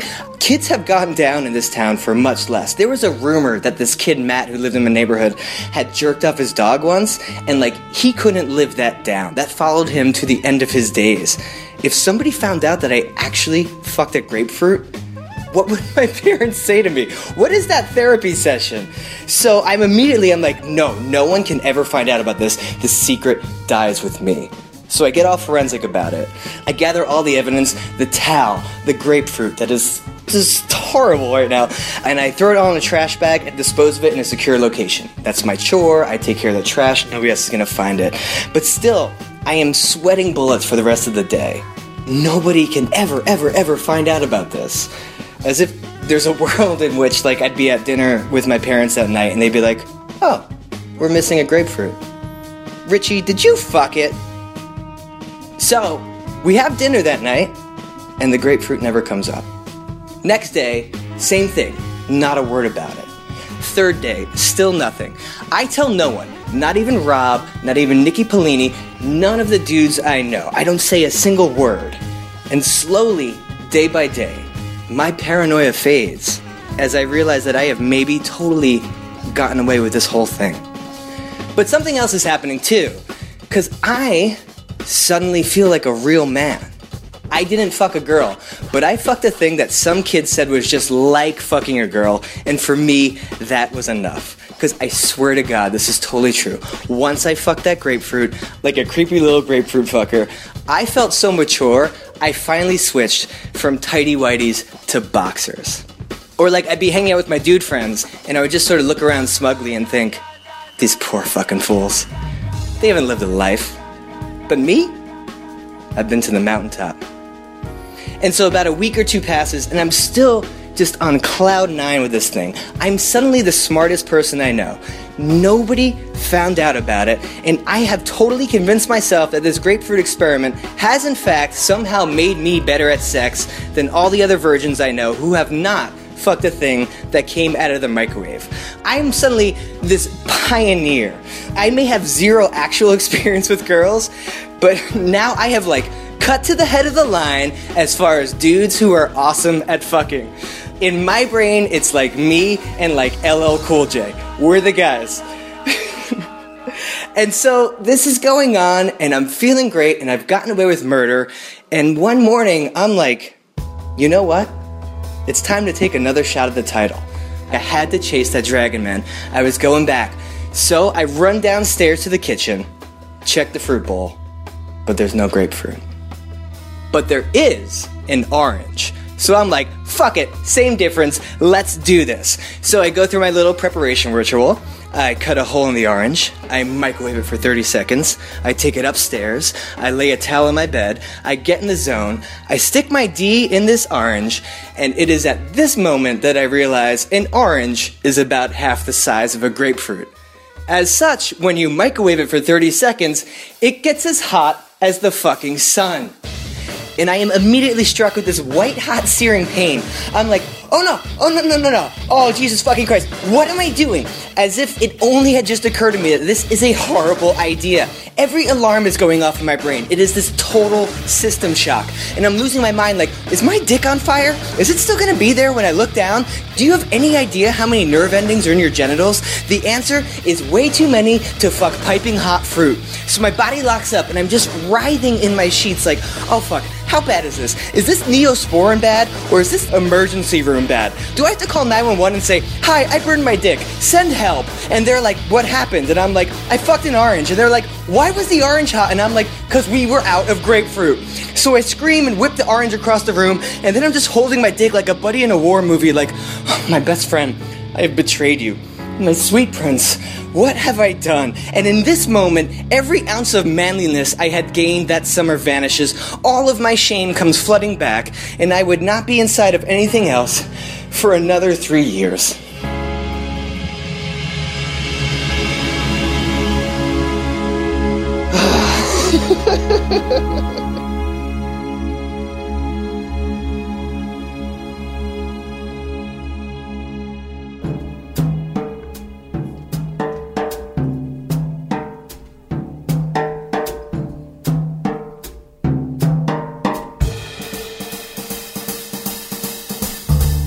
I wanted to share this with you because I believe every man should get grapefruited.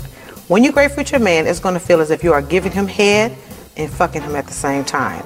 So what you need to do is you need to, of course, have a grapefruit. What you want to do is make sure the grapefruit is room temperature. All you have to do is put it in warm water. Do not microwave it. Do not boil it.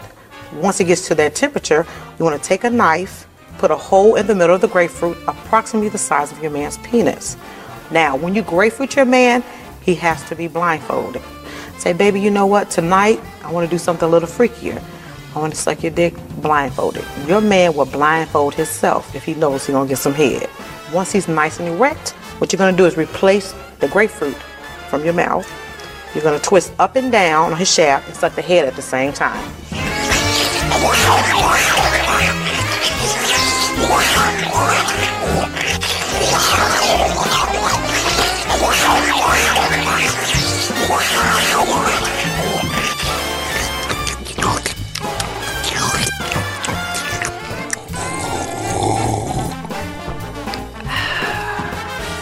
And that's the grapefruit technique.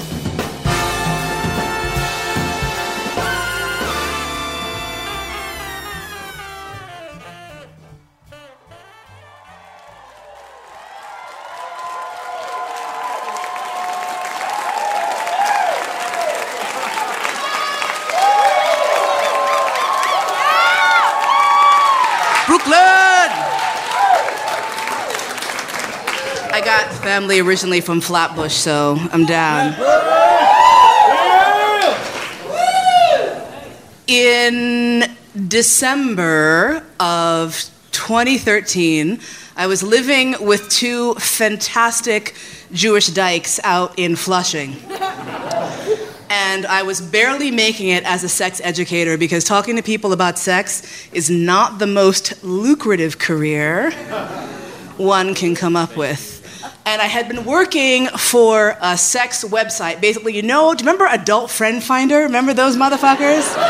Yeah, they made a lot of money. And so my job at the time for them was writing copy and searching for the most magnificent dick pics to put up on their website. And so I had done this for years. Basically working at a place where, like, if you aren't looking at dick, they know you're fucking around. So it's like you're looking at, like, oh, lolcats, and then your boss comes and you're like, oh, dick. Like, that was my job. And I made a shit ton of money. So coming from being like a poor black kid from the projects to making the most money I had made in my life, looking at dick was kind of amazing. And so I spent a couple of years then running around the country and running around all over the world, like to Europe and Australia and every place, talking about sex, talking about kink. As a black woman who also identified as being submissive and being into kink and BDSM, there weren't a lot of role models out there for me. So I had to kind of like be my own pervert. Like the 2 or 3 other submissive black women that I had met in my life were like amazing stalwarts of the kink community. And then I was like, yes, there need to be more of us. There need to be more kinky black women out there doing the kinky black woman thing for us, for the people. Why aren't they out there? And then they're like, if you don't see what you want, be the change. And they're like, fuck.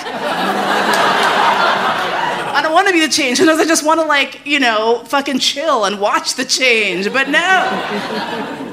So I had really dedicated myself to this, and I had spent years pursuing this dream.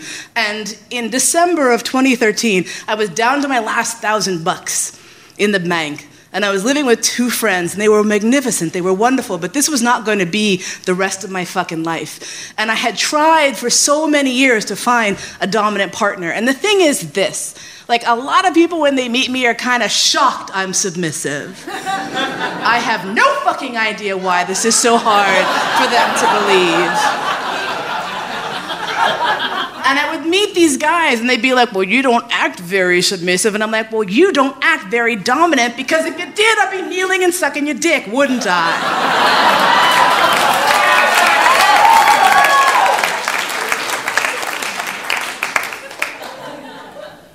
So I sought. the dominant type for me. And I had dated a couple people. I had a couple really great relationships, but nothing that ever really gelled. Everyone was either like super polyamorous, and while I don't mind playing around with other people, I really wanted that heart bond connection with one person, and that was a little bit hard to find in the kink community. And I had compromised so much. And let me tell you, compromising is great until you grind up against your limit, and you're like, oh, this is no longer compromise. This is me actually giving up on my fucking dreams, which I did not want to fucking do.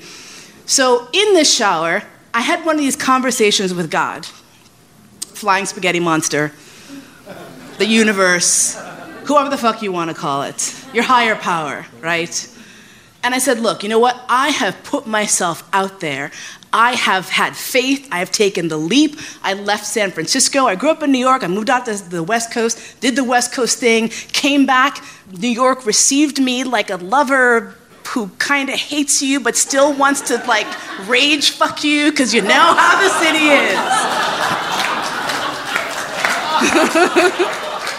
Came back home and New York was like, get over here, you little bitch, take it. I was like, thank you, Manhattan, thank you. And Manhattan's like, oh, no, you're gonna live in Flushing.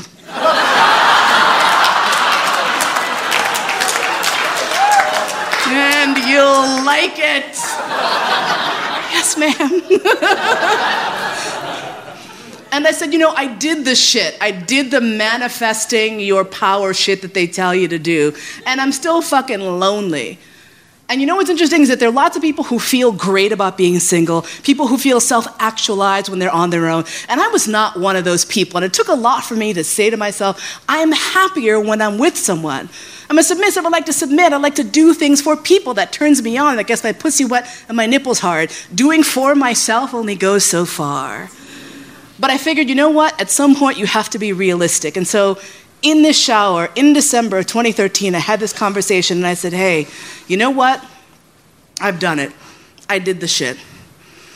I am going to say, you know what? Fuck this trying to be a sex educator. Fuck all this bullshit. I have many skills. I'm going to go get myself a nice fat corporate job, rake in 6 figures, chill out with the sex educating thing. Being a pervert is obviously not that fucking lucrative for me at this time. I'm just going to move on. January 1st, 2014, new life starting. Unless, universe, you happen to send me the perfect dominant.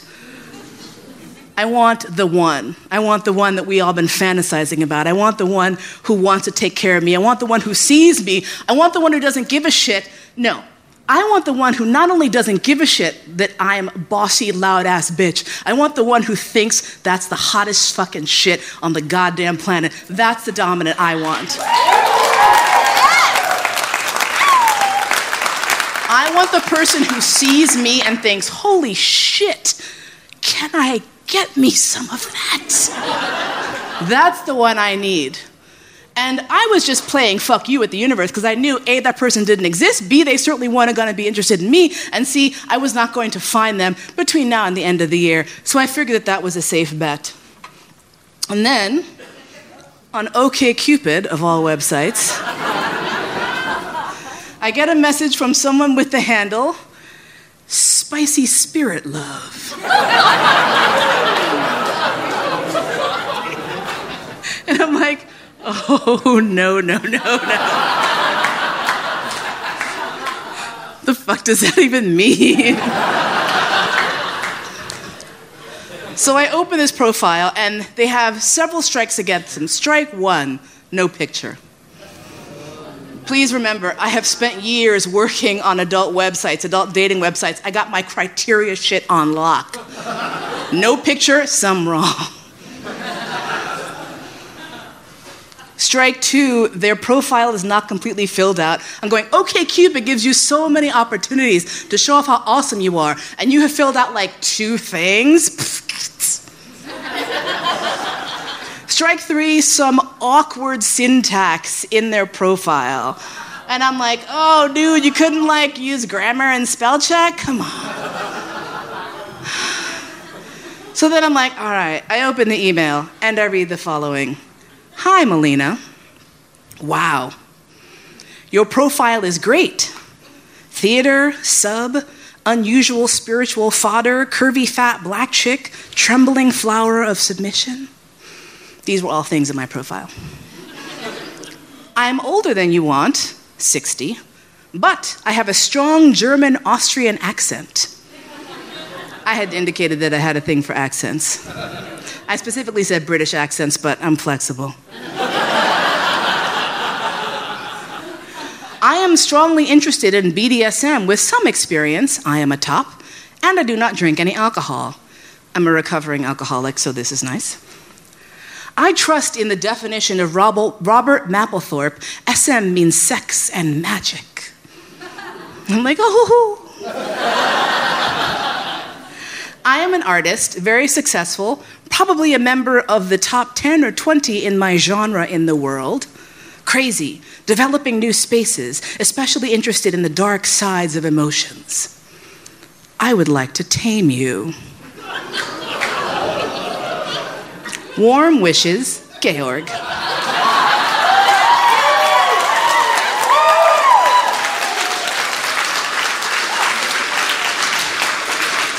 And I'm like, okay, this explains the syntactical awkwardness.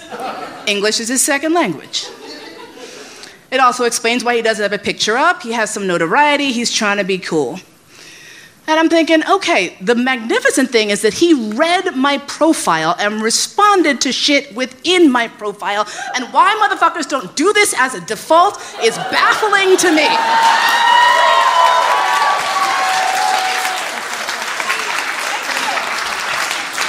It's not hard. Read the shit, respond to the shit, get the shit. How fucking hard is that? So I wrote back, and I said something flowery and whatever, and I was like, well, you don't have any pictures of yourself, so blah, blah, blah. Within 47 minutes, he had sent me back 3 of the worst selfies I have ever seen in my life. Everything you don't do in a selfie. Chin from the bottom, hair all fucked up, like not in focus. And I'm looking at this and saying, if this guy is so into this moment that he just stopped and didn't even give a shit and was like, I'm gonna send this shitty selfie. I was like, this guy can get the date. So he invites me over to his house, and as crazy as this seems, I'm like, I'm a Craigslist veteran. If you give out your home address to someone, and I happen to know already shit about you, and I told him, I said, look, I got 2 lesbians in Queens who will come for you if you fuck with me. And he was like, all right, well, yes, I understand. So I went over to his house, and I had this moment where I get off the elevator on the top floor of this apartment building, overlooking the fucking Hudson. And I look out of the window on one side, and I can see the projects where I grew up. And I had to do that thing, like, and if you grew up here in New York, you know what I'm talking about, where I'm like, don't fall in love with the apartment.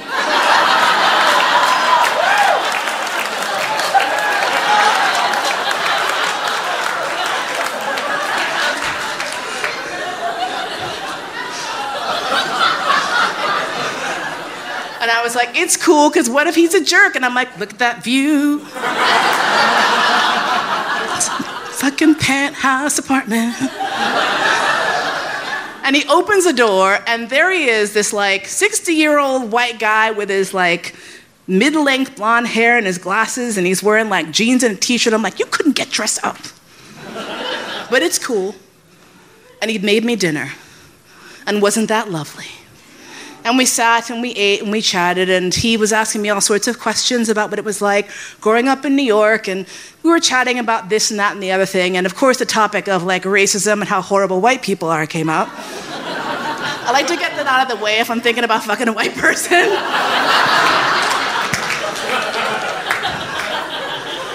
I need to know that when I say, fuck the man, they are like, yes, fuck us all.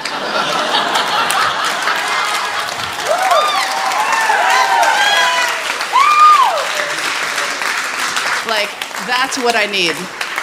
And I remember telling him briefly a story about, when I was a kid and the first time I experienced racism and some little kid, called me a nigger in the playground. And I look over at him and I'm not even shitting you. He's like crying.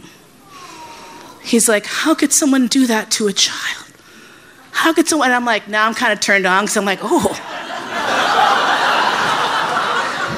He might actually be kind of woke, and that's kind of hot for me. So I'm like, okay, it's cool. It's cool, whatever. So we're chatting. We're not even through the first fucking course, which is some delightful sushi. And he comes around the table and full on puts his hand down my blouse and is like, in a move I have come to discover is the wolf style. And I'm sitting there like, okay, fine. It's been a while since I've had any sex. Let's just go ahead and do this. We retire to the bedroom, where he proceeds to eat the pussy like it was a pot of neck bones, and he had not seen meat in a year.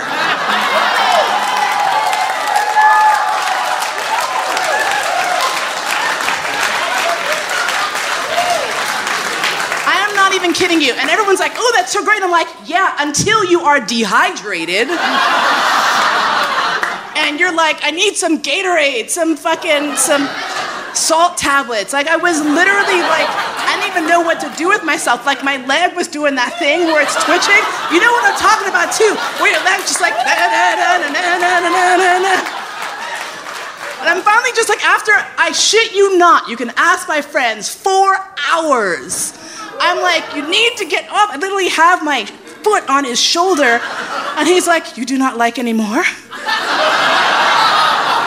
And I'm like, I'd like more, but I'd also like to A, walk again, B, live, C, not collapse into a pile of brown dust.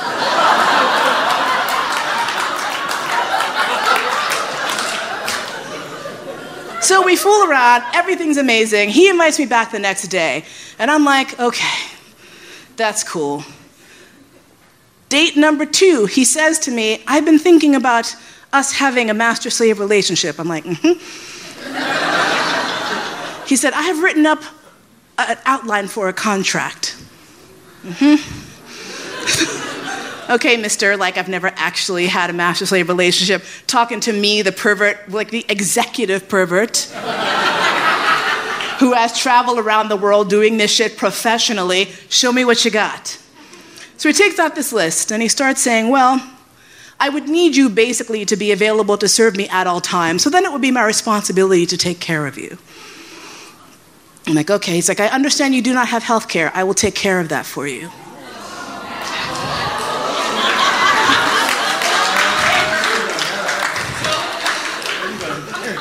I understand that you might have financial needs. I will make sure that you have a savings account and that we put money away for you every month.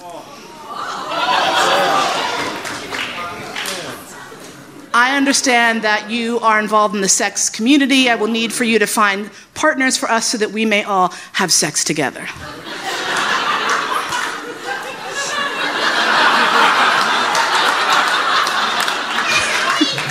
My work takes me all over the world, so I would need for you to be available to travel anywhere at any time.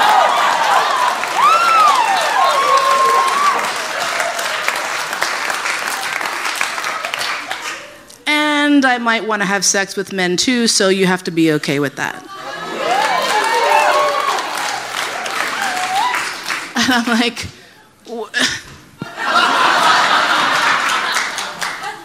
can we go back to the healthcare?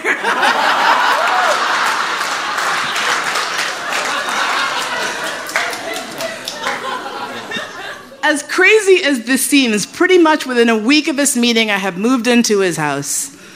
And he was traveling, and he was like, here's the keys to my house. Did I mention it's a 2-bedroom fucking penthouse apartment? And every time I get off the elevator and I look back to the neighborhood where I grew up, the Johnson fucking projects, and the fucking doors open up to the elevator, and I'm like, beans don't burn in the kitchen. Took a whole lot of trying just to get up that hill. Now we're up in the big leagues, getting our turn at bat. As long as we live, you and me, baby, ain't nothing wrong with that. Well, we're moving on up to the east side. We finally got a piece of the pie.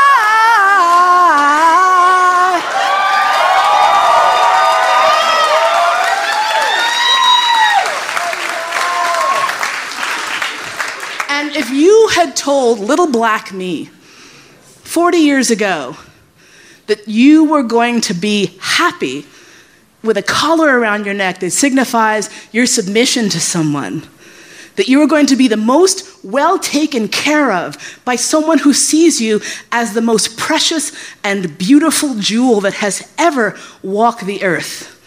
If you had told me when I was rejected by people for being too fat that I would be with someone who not only thought it was okay that I was fat, but who stared at my belly like dinner was on, and could not get enough of my body as it is, I would have said, get the fuck out. The thing is that it is so easy for us, freaks and perverts and weirdos, to feel like we will never find that other person. This guy was 60 years old when we first met, and one of the things he always tells people is, don't wait until you are as old as I am to find your true calling and to be who you are. And I say, wait if that's what it takes. If that's what it takes for you to truly find the person who is for you, fucking do that shit. Because the appreciation and love that we have for each other is worth every minute of every year that we both spent waiting for each other. It's fucking magnificent, and we're both worth it. Sir, I love you so much.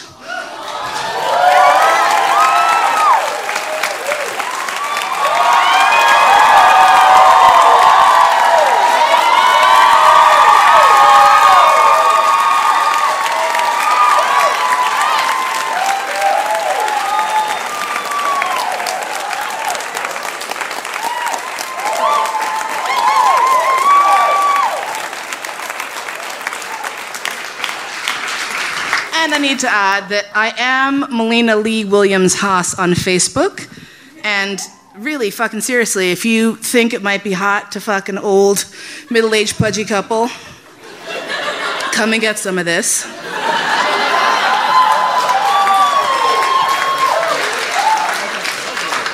He speaks German, so naughty, politically incorrect play is in play.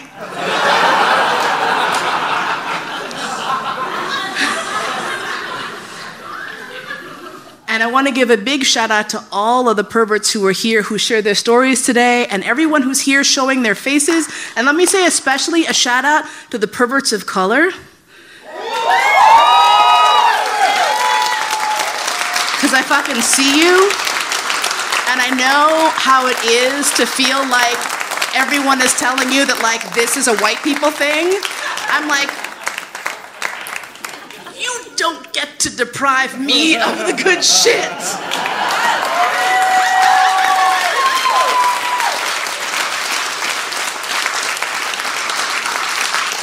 Yes, it's freaky, and yes, it's fucked up, and yes, it is magically delicious. So get your freak on, brothers and sisters. Thank you.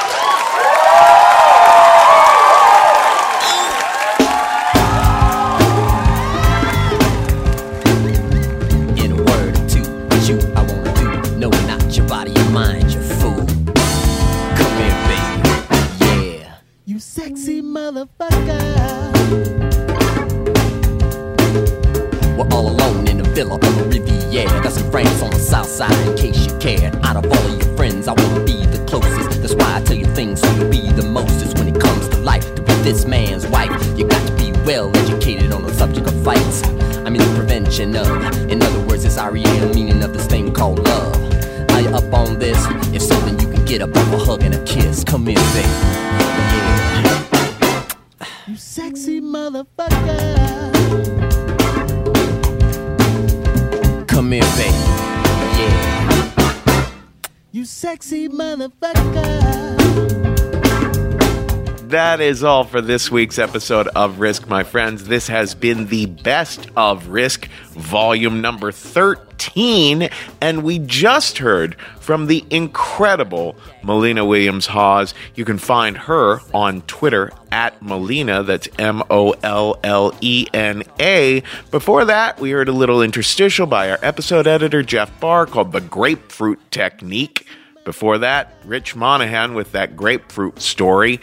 And before that, a little something from Iron and Wine. And don't forget to check out Namely, Namely, the all-in-one HR, payroll, and benefits software employees love to use. Clock in, schedule vacation, and more from your desk or on the go. Plus, the social feed to share company news and give shout-outs for a job well done. Over 1,000 companies use Namely every day. Get a free demo by visiting namely.com/risk. That's namely.com/risk. Build a better workplace with Namely. Now, if you live anywhere near Pittsburgh, we are coming there. Finally, we're returning to Pittsburgh on April 21st. We don't have the venue set yet, but listen, we need you to pitch us your stories. The theme that night is embarrassing. And the alternate themes, if the word embarrassing doesn't bring anything to mind for you, are misfits or trapped.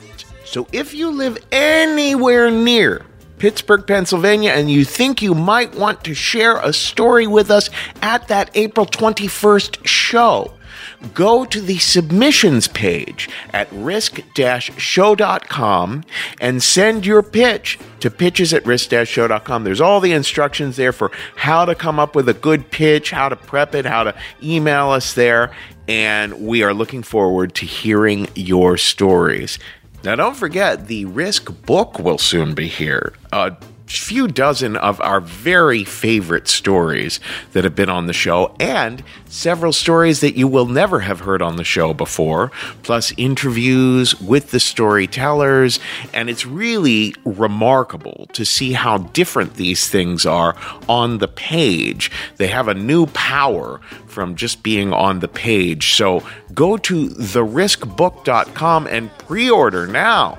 Also, if you're in Los Angeles, come out to see us live on March 17th at the Bootleg Theater. It's going to be a great show on March 17th with Brian Babylon, Sovereign Sire, Matt Kirshen, Sarah Faith Alterman, and Riley Silverman. Fantastic show. On March 22nd, we're back at Caveat in New York City on the Lower East Side. That show is going to feature Amy Gordon, Fran Tirado from Food for Thought, Jezebel Express, and Gigi Lee. Another fantastic show. That's March 22nd at Caveat in New York City. Go to risk-show.com/tour to find out when and where our live shows are happening. Finally, if you're interested in learning more about storytelling, check out our sister company at thestorystudio.org. We can help you with your own storytelling, whether you want to do it on the stage as a creative exercise or in your career, storytelling for business purposes. That's all at thestorystudio.org. We do one-on-one training over Skype. We have in-person workshops. We have video courses you can download and take in your own time. And we do amazing corporate workshops. We've done workshops for clients like Google, Citibank, Princeton University, Pfizer, USA Today, Deloitte, IBM, American Express, and many, many more. So be sure to visit us to learn more at thestorystudio.org. Folks, today's the day. Take a risk.